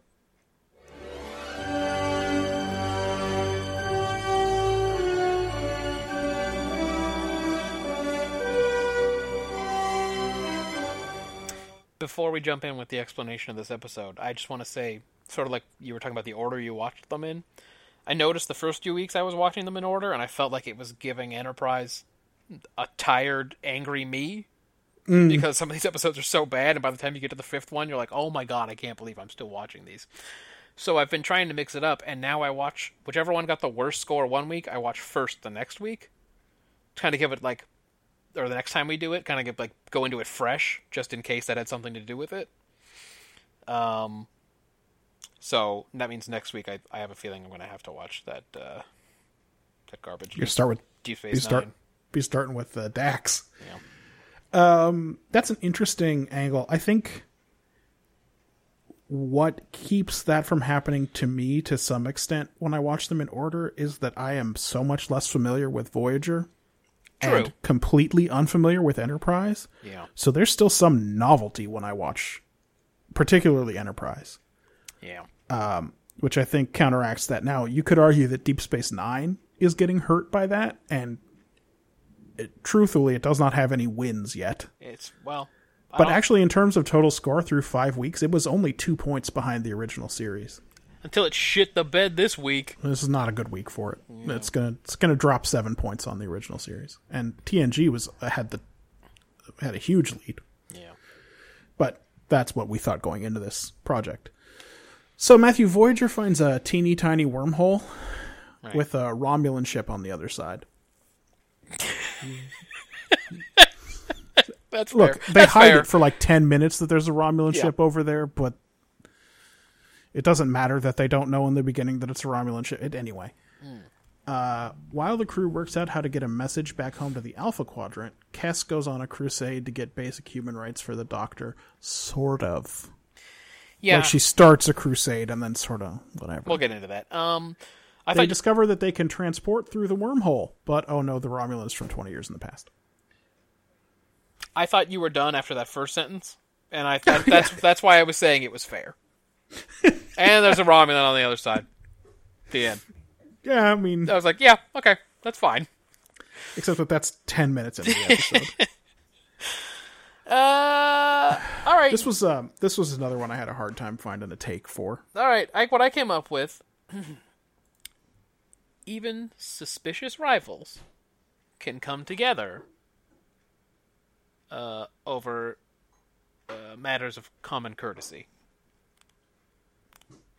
Slash, oh my god, the Doctor's a person. Okay. Because there's two plots. What's that worth to you? I gave it a 5 and it feels generous, but I don't know. I gave it a 5. I agree that the 5 is a little generous for that. However, that is based, so eventually I settled on a take that you may find suspiciously similar to one that we've already discussed in this episode. Oh boy. I said compassion is the driving force of intelligent life. Oh, nice. Okay, good. You were able to sort of workshop that other one. We're talking about the same thing. Yeah. Yes. And in this one, the B plot of the Doctor, which is less entertaining than the B plot of the Soleil and the Antikins, Right. does a better job of tying in. Because of the compassion. Kes has been compassionate towards the Doctor from the start. Right. And she's trying to make that official ship policy, let's say. Yeah, right. However, that's not like a real strong take for me. Yeah. It's a 3. I gave it a 3. You could argue that 3 is a little light. But if you went down to a 4 and I went up to a 4, it'd be the same overall score, so who cares? Yeah. This episode was sort of... I think they wanted you to get the feels you get in The Defector, except they made a bad episode. Yes, it's not the Defector. It's not The Defector, but it's like, oh, they're Romulans. But guess what? You'll meet a Romulan every once in a while who will be willing to help you out, because it's the right thing to do. You know? Because the Romulans are the Russians. Right. And this is the hunt for Red October. I mean, not this episode, but the relationship between the Federations and the Romulans is the hunt for Red October. Right. And there are some good ones, right? Anyway, it's not fair to compare it to The Defector. The Defector is one of the 25 good episodes of The Next Generation. Yes. One of the 25 that at least don't get lumped into the conversation of worst episode. Of the bottom 150. That's right. Exactly. Of the 150 worst episodes. Right. So we roughly agree with what the premise of the episode is. And execution? Ben thinks that there's an extra element here that we didn't get, which is that there's something about breaching barriers to make these connections. Yeah, there was definitely a literal barrier. There's a literal physical barrier. That wormhole. And then maybe I guess the Doctor is more technological barriers, right? Huh. Yeah, I go. Yeah, if you wanted to work that in, that would work. Yeah. So that's the little extra aspect that he found. But by the way, he also gave it a 3. So even he went, nope. Who cares? So it's just not much of a take. No, but given that, how do you feel they executed? I gave him a 5. The problem is any drama surrounding the promise of this wormhole is automatically ruined by the fact that this is season 1, episode 6. And guess what? They're not going to figure out how to get home. And who cares if they can send a message to the Alpha Quadrant? Like, what is that? Who cares? Like, yeah, it gives them some comfort. Like, that's the stakes in this episode. Yeah, it doesn't give me anything. But it was nice and Roddenberry style, hopeful, you know? They met a nice Romulan. So, you know, I gave it 5. Yeah. I thought it was all right. Again, I was feeling a little less generous. Maybe I was a little burned out. Yeah, you might have been burned out. So I give it a 4. I mean, the Romulan is ultimately swayed by the compassion. But, by the way, ultimately, I mean instantaneously. Mm-hmm. I don't know. You could be lying. Oh, they're probably not lying. You've been alone. You haven't seen your family. All right, then. It's true I have kids. I'm on a spy mission, but okay. You got me. Janeway shows compassion for the Doctor a little bit. But here is the part where I think if they were driving on compassion, they missed an opportunity, because she says that she gets complaints about his bedside manner. Yeah. Her challenge to him when she's talking to him is not to improve his bedside manner and be compassionate for his patients, which would have been more in sync. Yeah. But it's just to, like, hey, stretch yourself and grow and take on some new responsibilities because you're the only doctor we've got. Right. So if that had been, if she'd brought up his bedside manner there, I probably would have given it a higher score. Yeah, like, But hey, that's a real missed opportunity. So for me, that's a 4. yeah, like, hey, there's some give and take here. Like, we're gonna do what we can to make it easier on you, and you got to get your shit together too, Yeah. dog. Yeah, that would have been better. I did not have much for world building. Well, okay, here's what I got.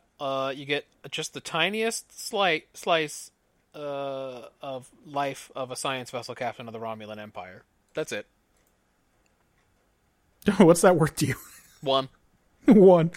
I found a couple of more things than that. I guess Romulan ships run on the same time as Federation ships.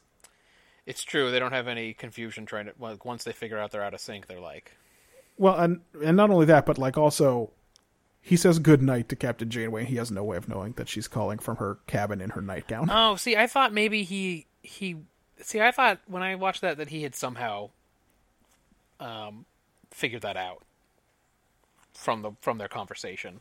Like he'd got the feeling that she was fresh out of bed or something like that. That's in there as a quick hitter for Ben. Is how does he know it's nighttime for Okay, her? all right.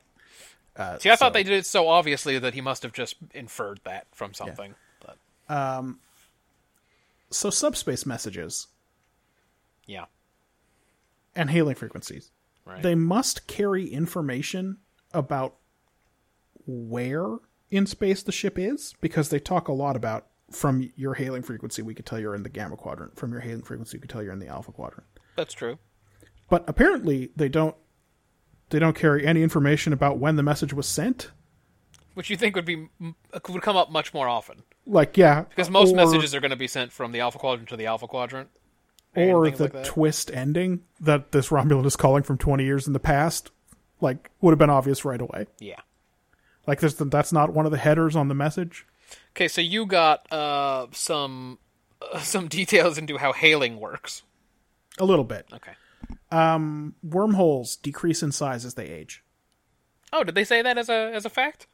Yeah, that's how they can tell how old that wormhole is. That is it must good have to been know. shrinking for years and years. So that's a little bit interesting. That I classify that as good to know and does not give it any points. But there's one world building con in here for me, which is that although everything we've seen about wormholes so far suggests that they're super, super unstable, and there's only one stable wormhole known to exist, everyone assumes that this wormhole is just going to be there as long as they need it to be. I know. And the time limit that is imposed on this episode, the artificial time limit, is not, hey, we don't know when this wormhole will collapse. It's, oh, hey, that probe's going to run out of juice. Yeah, they don't have any more probes? That was Yeah. it, huh? Just the one. Like, hey, there was a reason why you could have put it. There's a super easy reason to put a time limit on there. Yeah. Wormholes don't stick around. Yep, that would have been better too. Yep. So anyway, that's a 3. All right. Well, we're not scoring this one very well either. No. Characterization. It's probably fair to reveal that this was my loser for the week at this point. The doctor's treated badly. Oh, no, it wasn't. Sorry, Q-less was my loser this week. The doctor's Characterization, yeah. Doctor's treated badly, that's a recurring theme. B'Elanna still calls Kim Starfleet, almost as if this is a foreign language and she doesn't understand any of the words, which is obviously not the case. Harry Kim likes butting into people's personal business. Like a lot. Just straight up ask some questions to their face, like, don't you have anybody for you at home? Waiting for you? Does anybody love you?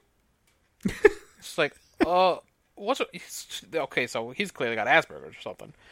I guess I appreciate that they continue to make Janeway fallible, and that she is realizing things in these episodes, and that she's not Picard, who sort of has like a grandfatherly wisdom about him. That is true. Particularly, she is really out of touch with the doctor stuff with Kes. And when Kes comes in there, she thinks there might be a problem with her and Neelix. Yeah. So she at least feels out of touch with the crew. Yes.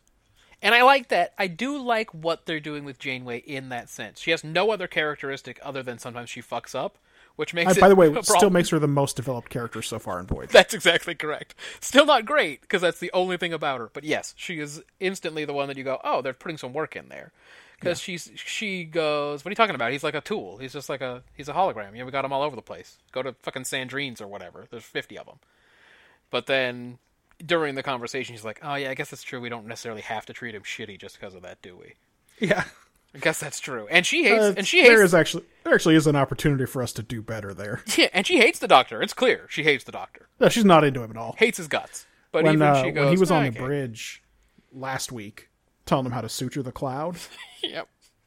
she just straight up muted him. I know. Everyone hates that guy. He is like Quark. Just the characters just outwardly despise him. Yeah. And I give a big nope to Kes kissing the Doctor. I said, nope! Don't like it. All in all, I gave characterization a 4 in this episode. Yeah. Because I hate a them. 3. Go ahead. No, just because I hate them. That's it. Yeah, it was a 3 for me. There was not a lot that was really new here. I guess the fact that the Doctor would like to have a name is new. And they left, that was like a fucking cliffhanger. That's like you'll find out what happens with this. Yeah, I'm sure that'll be delivered on. I definitely remember another name they call him besides the Doctor.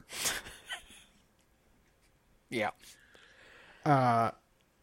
Kes is a huge campaigner for his treatment as a person, but when it seems like they're going to have to leave him behind, Yeah. like in the 1 minute that they think they're going to be able to go through the wormhole, and he's like, I can't be downloaded right now. She's just like, well, thanks for everything. Yeah, it seems like... That's an opportunity for her to fight for him that her character just does not take, so that's not great. It seems like more than her being some kind of idealist, it's more like they make her simple, and sometimes that expresses itself as wonder over why things are happening, which comes off as idealism. Wonderful the mind of a child is. Yes, like that. She knew they deleted Camino from the archives. That's exactly correct. I see. You may be right. Maybe that's what it is she's not actually compassionate. She's just a dum-dum. She just doesn't understand what's happening. Holograms are new for her. And her questions make people wonder about things. That's what I think. Yeah. I guess that's one way to read it. Anything else on characterization? No, that was really it for me. Yeah, there's not much there. I have a few quick hitters. Okay. Right up at the beginning, Janeway, maybe? Says there's a 1 in 4 chance that the wormhole will lead to the Alpha Quadrant. I have no idea where she gets that. Like, every point in the galaxy is equally likely?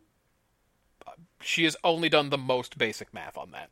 Well, like, that's the kind of non-math that people do when there are 2 possible outcomes and a guy goes 50-50 chance. It's always like, 50-50. There's... like, no, Doug. Sometimes one thing is more likely than another. What was it? Was it the Large Hadron Collider or something? Where somebody was talking about the end of the world or whatever, and then somebody asked... Someone high up was asked what the chances were, and they said that everything was 50-50. Right. It was like, okay, cool. So you have a very clear understanding of how probability works. Anything you can think of will either happen or it won't That's happen. right. That's exactly right. So it's all 50-50. That's what his point was. And it was like, oh, that's super unhelpful. This lieutenant in sickbay, you know, the new one that we'd never seen before, a brand new lieutenant who would outrank most of the characters that we've seen so far, but yet we've never seen him. Right. Never heard about the Doctor? No, apparently The not. Doctor, this is all new to him? No, he never had to come in for his physical or anything like that. Did Janeway not even bother to, like, make an announcement? Like, oh, by the way, we got an emergency medical hologram running the show now. And he's the Doctor. I think she's been telling everyone that the real Doctor's on PTO with Chief Engineer Argyle. Oh, man, maybe. So they don't freak out. Does Janeway, and by this I mean does Kate Mulgrew, Yep.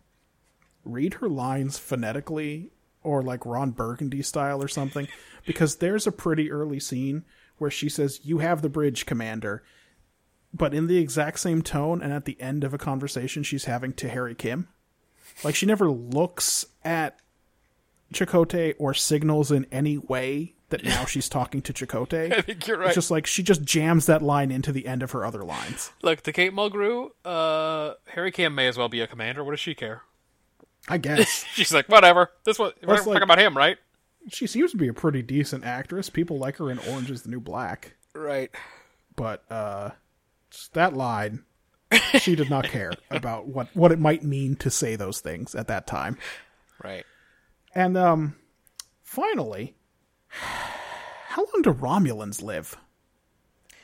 Like, it's supposed to be a super long time, right? Yeah, I think it's... But this 40-year-old Romulan, when they say, we're from 20 years in the past, he's like, I'll be an old man. I might not even be alive. And it's like, no, Doc, you probably live to be like 200, right? Yeah, the Romulans live a long time. I think we've heard this other places. Pardek knew Spock since the Khitomer Accords. Oh, dog, you're right. Yeah, that's where we heard it. Yeah, and Pardek still looked younger than Spock. Yes. So, do they not? No one. It's just. Yeah, inconsistencies. It's just bad. That's a bad. Like, he definitely should have assumed he would still be alive in 20 years. That guy looked up like he was about 40. Yep, which I'm sure means he was 90 Romulan years old or something. Yeah, but still. But still, he should have expected to live to be 110 or whatever. I agree. Not great. By the way, he did not. Nope, he died. I guess he was right. Maybe he knows he has a condition or something, and no one on that ship cares or thinks, wait, no, Romulans live a while, though. Yeah, he has Bandai syndrome or whatever. Yep. That was like the most hopeful intro to an episode ever, which again made me immediately go, it's episode 6! Oh, there was one and exactly one thing that I liked about this episode. Oh, go on. Which is that, listen, man, we found this wormhole, and there's no way we can get our ship through it. And the episode was, they did not spend 1 minute trying to make the wormhole bigger. That's right, yeah. That is good. Like they didn't waste any time on a dumb technical solution to a limitation, which we would have to fail anyway. Right. Right, like, because like you said, this is season 1, episode 6. Yeah. So that couldn't possibly work, and they didn't waste any of our time with it. They're just like, well, what can we do with this wormhole? Right. Why is Janeway unable to tell the Romulans where she is in the Delta Quadrant? They haven't, compared star charts and stuff to verify their position? I feel like the ship automatically does that every time they go anywhere in space, even when they show up in another galaxy. She could send them some galactic coordinates. There must be a way to describe where they are, even if they don't have names for any of the planets there. That's what I'm saying. Even when they show up in, other galaxies, the ship instantly knows exactly where they are. So, I thought that was pretty dumb. The guy's like, where are you? She's like, I can't really tell you where. It's like, no, you just send the coordinates. They'll mean something or they won't to him, but that's where you are. She also lets it slip that he's on a science vessel really easily. Yep. When they have talked internally about how he has said that he's a cargo captain, but he is not. He's on a science vessel and he's probably a spy. And she just says to him, you're on a science vessel, right? I know what science vessels are like. It's like, why is she so, uncouth? Yeah, that's a good point. That's not very diplomatic. Yeah. Even if it was attempting to show them that she knows something about him that he doesn't want her to. Yeah. A, what would the point of that be in that situation? And B, is that how you would do it? That's right, exactly. And, Janeway and company seem to take for granted that beaming onto a Romulan ship is the answer to their prayers. Oh, yeah. They're definitely cool with being interrogated by the Tal Shiar. Well, which is 100% what would happen. So guess what? This is 20 years ago? 23 years ago? What do they say it is? Oh, that ship 20 years ago. So this is almost exactly in the era of the Enterprise C being taken and those people just being taken back to Romulus. Oh, yeah. You know what I mean? They're not going to necessarily return you to Starfleet. They just might take you away and then you're prisoners in a Romulan camp for the rest of your life. Oh, well, at least you're in the Alpha Quadrant. Yeah, that's what I'm saying. Okay, great. You solved one problem. Now you're never going to get out of Romulan prison. So to be fair, no one really agitates for it once they figure out he's in the past, so... Oh, sure. Except they are probably hoping for... And now, see, here's where I don't remember how Deep Space Nine and Voyager mesh together. do the Federation and the Romulans have a little bit of better relationship by this point? Because I know they work together against the Dominion, but I don't know when. Not by this point. This is Not only yet? season 1 of Voyager, which makes it, season 3 of Deep Space Nine? So there's no relationship with the Romulans. Yeah, so really Picard has not done much work to improve the relationship with the Romulans. No, I'm not sure he ever gets around to it, really. No, and we sort of stopped meeting them after a while. Yeah, they stopped being interesting. They started introducing goddamn Cardassians and shit. Exactly. Yeah, so I just thought that was weird. And like Harry Kim, even in the end, even when he knows it's the past, he's like, well, we can still go back.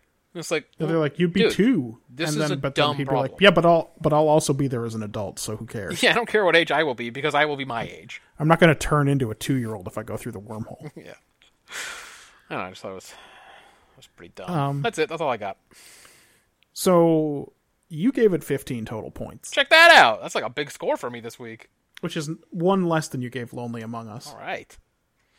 But this is one with less difference between our scores because I gave it 13, Oh, look at that! which gives it 28 and puts it in the lead. That's a big win. Big Yeah. win. Good job, Voyager. You're killing Again, I remind you the worst episode last week, which was also Voyager, scored 25 points. So it.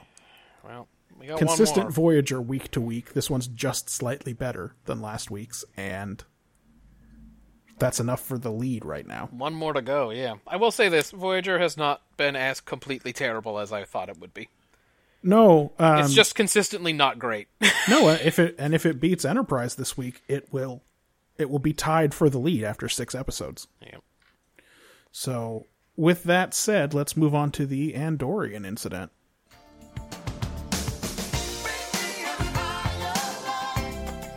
Think about it!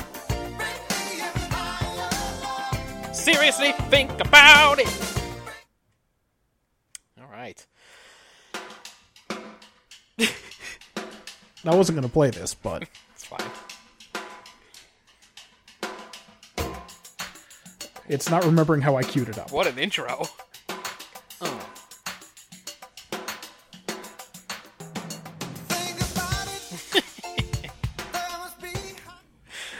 Alright, Enterprise crew beam down to a Vulcan monastery, only to find that they are not the only unexpected guests. A band of Andorians have occupied the monastery under suspicions that it's being used to spy on Andorian space.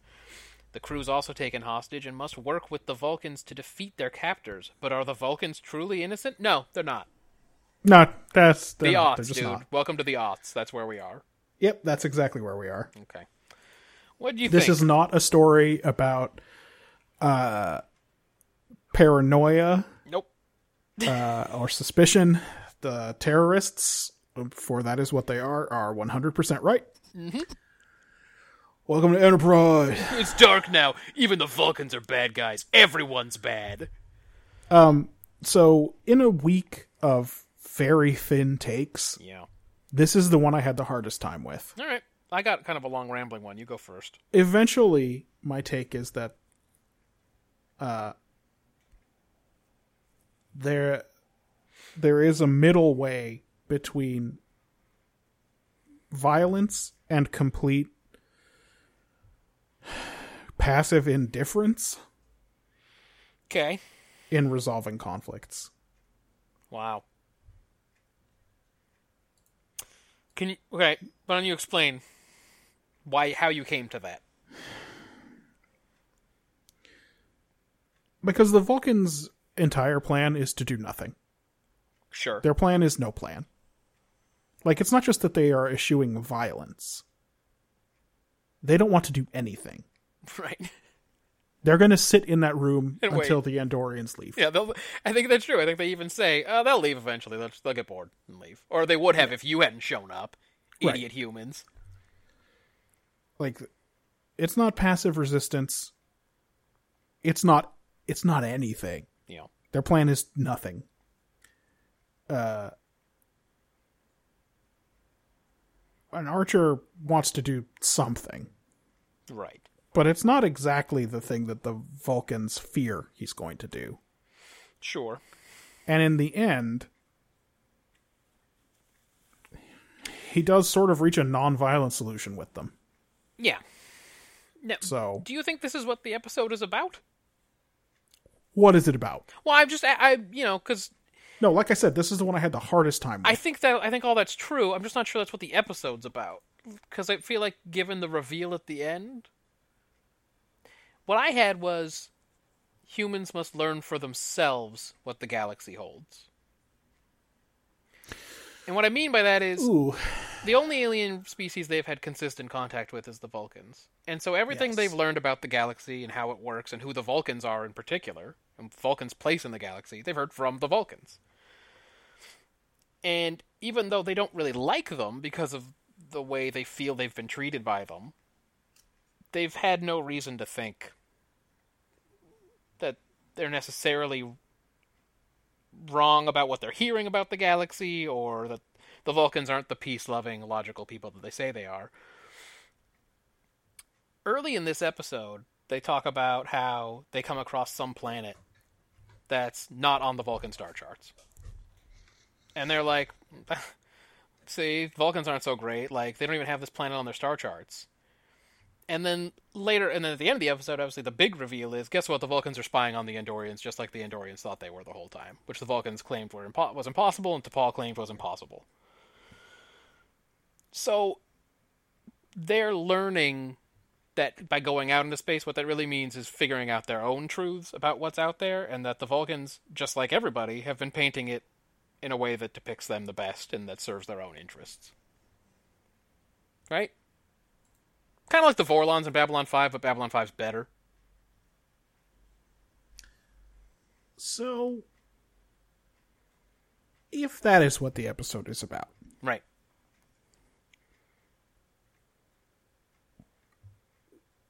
why do they spend so much time in the monastery? Oh, this is not a good show.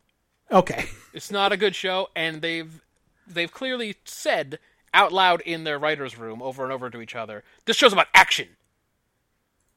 And so they have to have him getting interrogated over and over again, and they have to have fist fights and shoot 'em ups and artifacts breaking and all that shit. Because they're like, this every episode, man. Just action. Wall-to-wall action. So, you are correct that your interpretation is supported by the teaser. Right.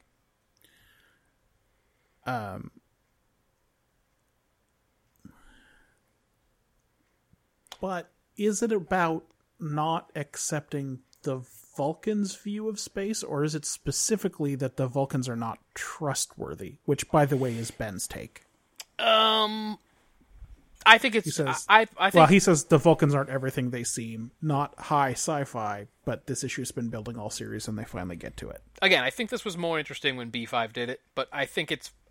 I still think my take is the one I want to stick with, which is that humans must learn for themselves what the galaxy holds. And that includes everything they've learned... Everything they've heard from the Vulcans now has to be in question because they're learning their own... what's really the truth out there. So the Vulcans are not necessarily trustworthy, but that's just part of it. The humans have to learn the whole story all over again. So if that were true, if that were what the episode was about, then they have missed an opportunity here But would not be surprised. by not having the humans, not having the Enterprise crew first believe the Andorians, and then have to reject their truth as incomplete also. Well, they can't believe them both. I think they believe the Vulcans. No, they should switch from one to the other and then reject be both. Okay, I see what you're saying. Like, that Yeah. is the best, that's probably the best device Yes. to reach that conclusion. Yeah, that would be the best logical telling of the story. Yeah. Instead, what it was, the Vulcans couldn't be spying. That's weird. Well, let me ask you, what's that take worth to you? I gave it a 6 because I thought it was interesting. I thought it was an interesting take. Again, I thought it was much more interesting when Babylon 5. I think that is a reasonable take. I think in some of the earlier Enterprise episodes, we have also talked about how one possible interpretation of these may be asking whether humanity is capable of this or ready for this. Right. So if the take was that humanity has to has to develop its own understanding of space, that would be sort of a step further. Like, Yeah. okay, we do belong here, and we're going to have to move beyond our mentors. Yeah, and it's actually, in a way, it's necessary that we be here. Yeah. So anyway, Well, that's what your take has definitely got more support than mine. And I do believe that what you said is true about the episode. which, in a sense, rejection of the way the Vulcans plan to handle this scenario also supports your interpretation. Right. That's right. And that's the problem they've been having with the Vulcans the whole time, is not wanting to do things the way the Vulcans do them. And that's probably what we're supposed to believe is the reason the Vulcans don't want humans in space, is that they're not going to play along with this thing the Vulcans are creating. Maybe. I don't know. I am prepared to accept your take. Well, the good news is you don't have to. You can still give it whatever I think you your want. take is better, and now I'm trying to decide how much I think that take is worth. Right. It's a logical progression from some of the other stances that have happened Right. leading up to it. And I'm always open to saying that I have, and it's almost the whole point of this project, is to put in more work than the hacks who wrote it did. There's a little bit of there's something like relativism inherent in a take like that, in the sense that, well, you just have to figure it out on your own. Like, there's, Well, just that the Vulcans do what everyone does, and that's paint themselves in the best possible light, and you might get out Yeah. there and find that that's maybe the way they even see it. They might not be lying, they might just really see it that way. But that maybe they're not as removed and logical and above everything as they like to believe they are, or whatever. but asserting that humans must find their own way is a watered down version of saying, don't learn from the experience that's presented to you. Like, unless it happened to you, it doesn't count. Or I mean, there's just a little bit of, like, people who have that mindset, there's a little bit of an anti-intellectualism to it. I would say if you were going to take that maybe don't rely on it. You can't rely on somebody else's experience. You know what I mean? Like, maybe you can use it as a guide, or you can take value from it. But that ultimately, you're gonna have to figure it out for yourself. Okay, I'm going to give it a 5. All right.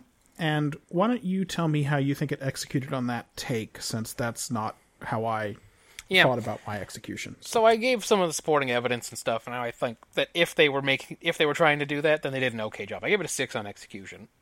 So Archer's got like a sort of an especially bad feeling about the Vulcans because they held my daddy back or whatever. Right. And a lot of humans feel like the Vulcans are always looking over their shoulders.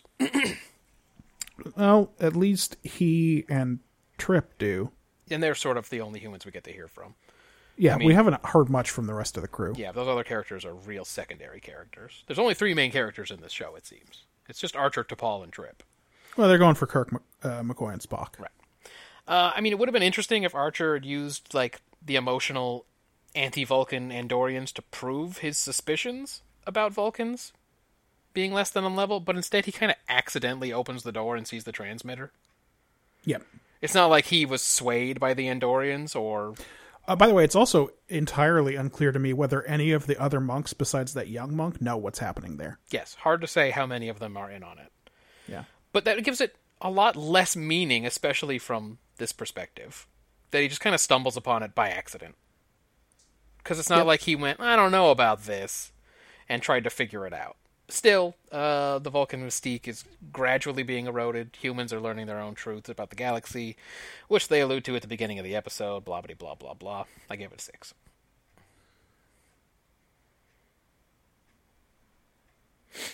Okay. All right. thinking about that. Well, I've already talked about what a better execution on that, how a better execution on that premise might look. Right. So I'm not going to give it like huge marks for that.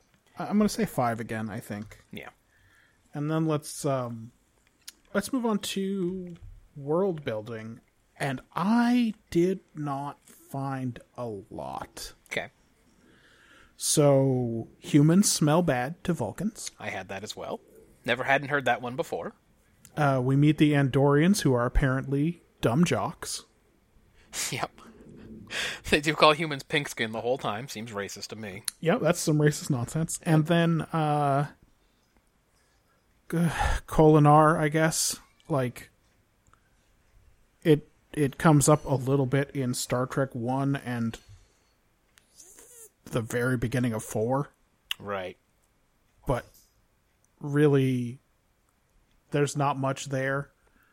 So there's a little bit of Vulcan philosophy that's in here, and as important as Vulcans are in Star Trek, really very little time is devoted to it in the run of all the series. So there's something there, but that's not much. That's a 3 for me. How much have we learned about the Andorians? Like, I don't know if it's because I don't really remember much about the original series, but I don't feel like we've heard much about the Andorians in TNG or DS9 or anything like that. Yeah, they don't. As far as I know, they don't even put in an appearance in the Next Generation. Yeah, I think the Lal... Bolians show up, and then the Benzites, and they're like, "Well, we got enough blue skin dudes." Yeah, I think Lal, one of Lal her choices, could be an Andorian male. Yeah, exactly. Female, male. I think male. Yeah. Yeah. But from the original series, we know that they're a founding member of the Federation. Right. Oh, that's almost feels like a spoiler alert in this show. Yeah, it is, but what can you do? Yeah. It hasn't come up yet in the episodes we've watched. So I think they probably only show up in a couple. I've got Vulcans think humans smell bad. Never heard that one. Honestly, I don't have an issue with that sort of world building. It's small enough not to ruin everything else that's come before it, but also kind of explains why the Vulcans always seem annoyed. I actually prefer to think that the Vulcans seem annoyed because they look down on emotional behavior.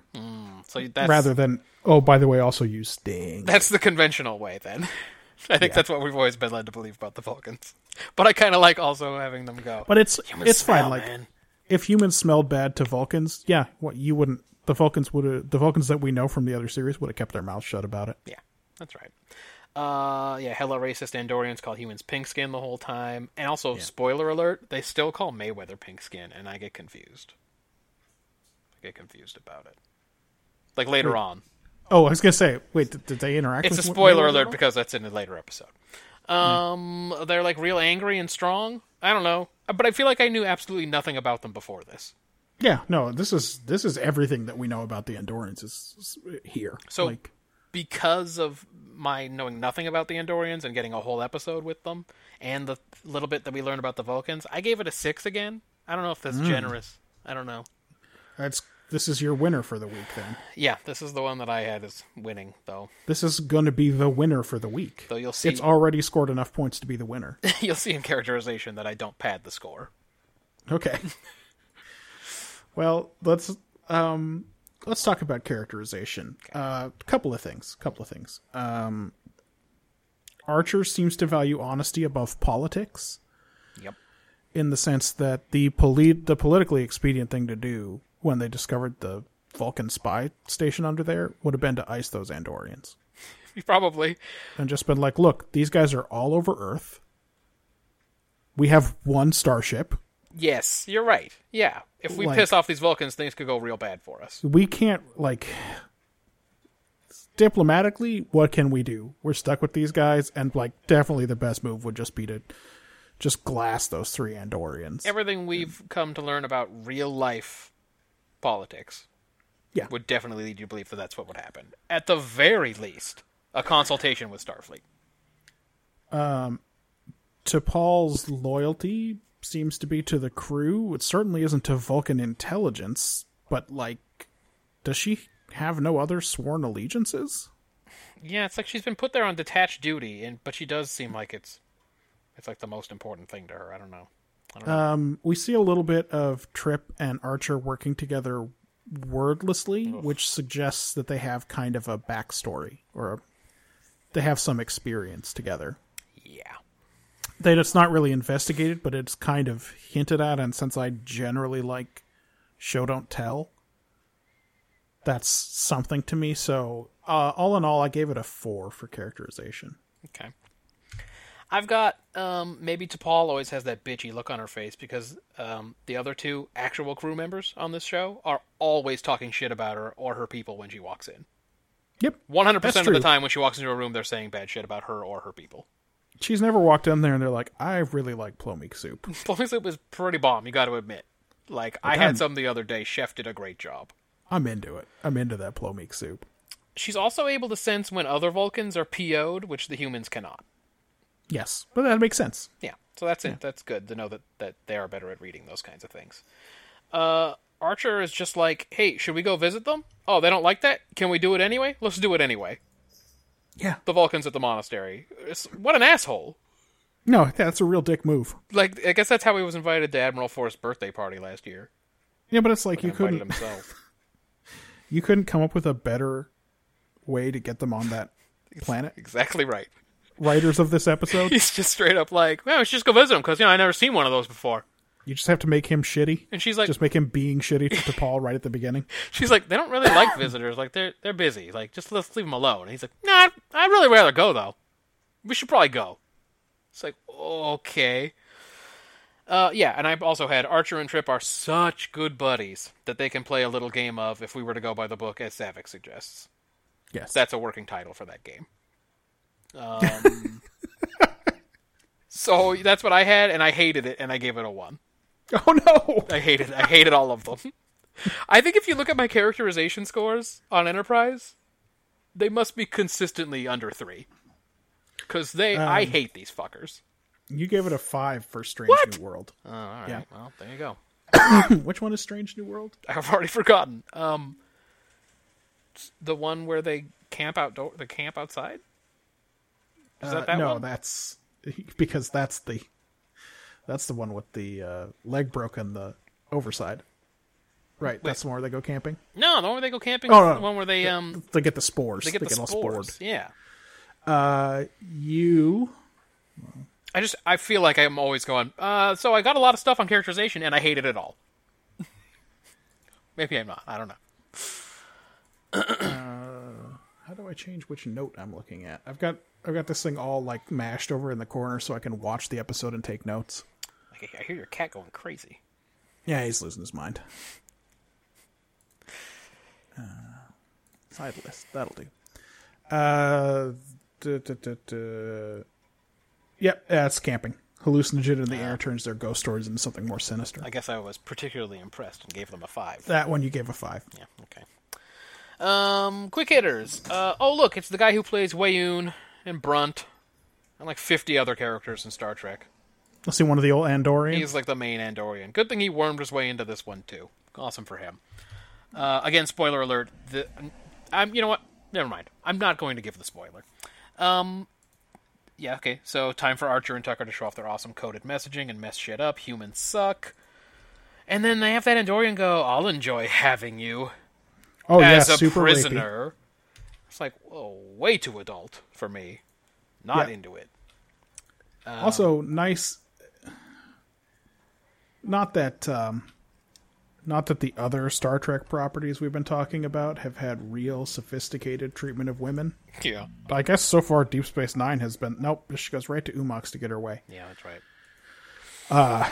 But way to step all the way back to Mud's women with that rapey Andorian. I do love this world of Star Trek where every alien is a walking stereotype. Yep. All the Andorians are all exactly alike. All the Vulcans are all exactly alike. Star Wars does it harder, but Star Trek still does it pretty good. Yes. When the Vulcans accuse the humans of messing their day up, Trip goes, no good deed goes unpunished, and I just sat there going, wait, which good deed? What good deed do you think you've done? Inviting yourself to dinner? Like, I'm super confused. What was the good deed? So,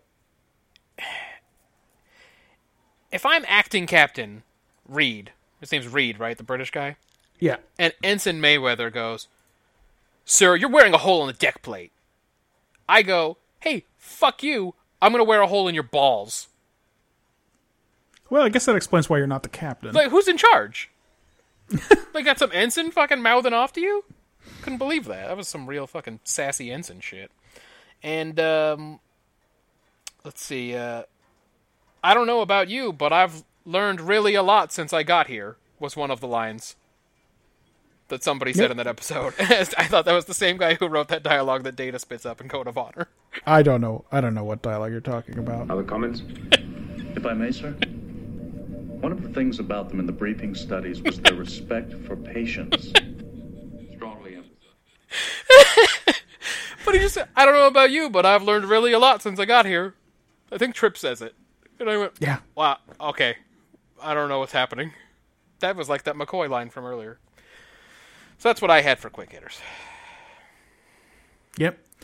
Yeah, I just had rape threats. Like, I'm just sick of it. Yeah, it's pretty aggravating. So it's just sick of it. Marjan and I watched we've watched like 2 or 3 seasons of that time travel fuck book show Oh yeah. made by Ron Moore. The entire plot of every episode in the first season was, will she get raped? And that's sort of what this reminds me of. So Ron Moore's kind of got a one-track mind. Yep, he loves the rapings. So how'd this one do?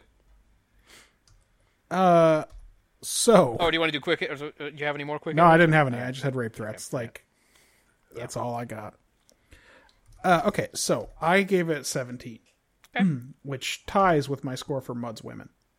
Mm-hmm. Now, you talked me way up from... well,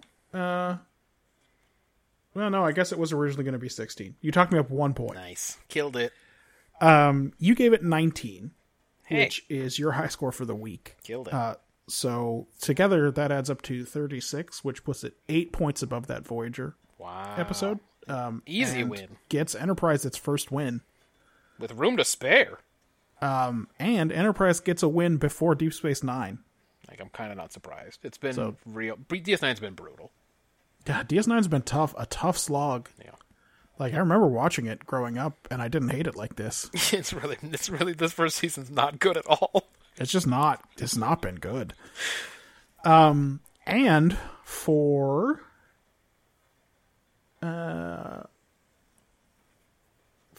basically the first time, we have a 3-way uncontested champion. Got my top score, got your top score, got Ben's top score. Wow, even Ben rated it better. Ben gave it a 22. So consistently he rates them higher than we do. Because you gave it a 19, I gave it a 17. And consistently you rate them slightly higher than I do also. So I'm the toughest critic. I don't know what I expect. That's right. I just want them to be good, and they're not going to be good. I think that's where we all kind of are, but you're a little more so. We all want them to be good, and they are not. So, but that's also what he gave Mud's Women, by the way. So, like me, he and I tied on this episode in Mud's Women. Yeah, you saw what I gave Mud's Women. But you had this one in the clear, and you really took a dump on Mud's Women. Yeah. Again, to be fair, I enjoyed Mud's Women more than any of the other episodes. Oh yeah, I by just far thought my favorite. The one, and if I was going to rewatch one, it would for sure be that one. Yeah, as a piece of art, I thought it was just the worst kind of garbage. Yeah, it was pretty bad. Yeah. It's pretty bad in that it's not even trying to do anything. Nope. But it's sort of sanctimonious as if it were. Its ambitions are so low and yet still unrecognized, unrealized. In week 3, where no man has gone before, won in a split decision from us. It was your top score, but my second score of the week. Right. And Ben also had it tied with Code of Honor, an episode which only he liked. So his tie score tied with our joint score, but this is the first time that all three of us have come in for an episode, and it's the Andorian incident. Dude, we've been talking about it since we started watching these the last week or the week before, whenever. Just offline, talking to each other about what a bad week this was. This is a bad week. Yeah. So, we won't try to do better, but maybe the Star Trek writers will try to do better in the past, when they wrote them, as we move forward. I sure hope so. Incidentally, this is not the lowest score that a winner has had. Oh. That honor goes to Where No Man Has Gone Before from week 3, which scored only 35 points. Oh, wow. That was a real bad week, too, then. Yeah, that was a bad week, except it was a close week. Yeah. So, like, the lowest score that week was 23. Oh. Right. Wow. Okay. Whereas Q-List came in at 19 this week. So, yeah, hopefully, when we reconvene on this project, we'll have something good to say about at least one of these episodes. All right, what do we got But next? it looks like another kind of rough week. So, for the original series, in week 7, we have What Are Little Girls Made Of? I kind of remember that one. I don't really remember which one that is. I'm sure 1 minute into the episode I'll remember the rest of it.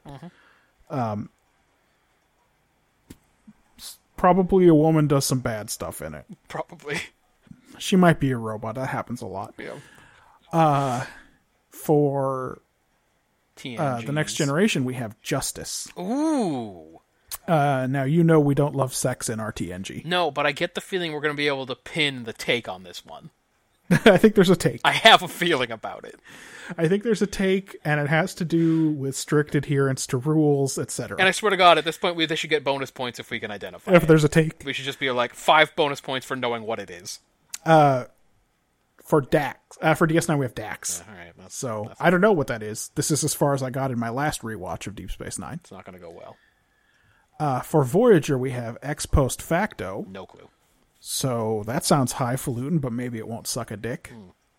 And Enterprise, we have Breaking the Ice. Yeah, I don't know. No idea. So, if you want to play along, which Ben probably will. We gave Ben enough time. He was able to get his in this time. He's done it every week since week 2. So, no, I had his before I'd watched my first episode this week. I just hadn't read it. He was way ahead of us this last time. Well, like I said, excuses. But if you want to play along, those are the episodes to listen to. Next time we pod, we probably will not talk about Star Trek, but I will give the episodes again at the end. And I've shared the spreadsheet before on Twitter, so you can just drop in there anytime and see what's coming up. All right, everybody, we're way late, so we will talk to you next time. Peace out, and super Bye-bye. peace. I'm sure that on X Asterisk Ciencia there's a reuses of the sensor diagnostic room set page. As usual, we must direct people to the useful version of this podcast. Yeah. Which is the website, X Asterisk Ciencia, which is the German guy's website. Please subscribe.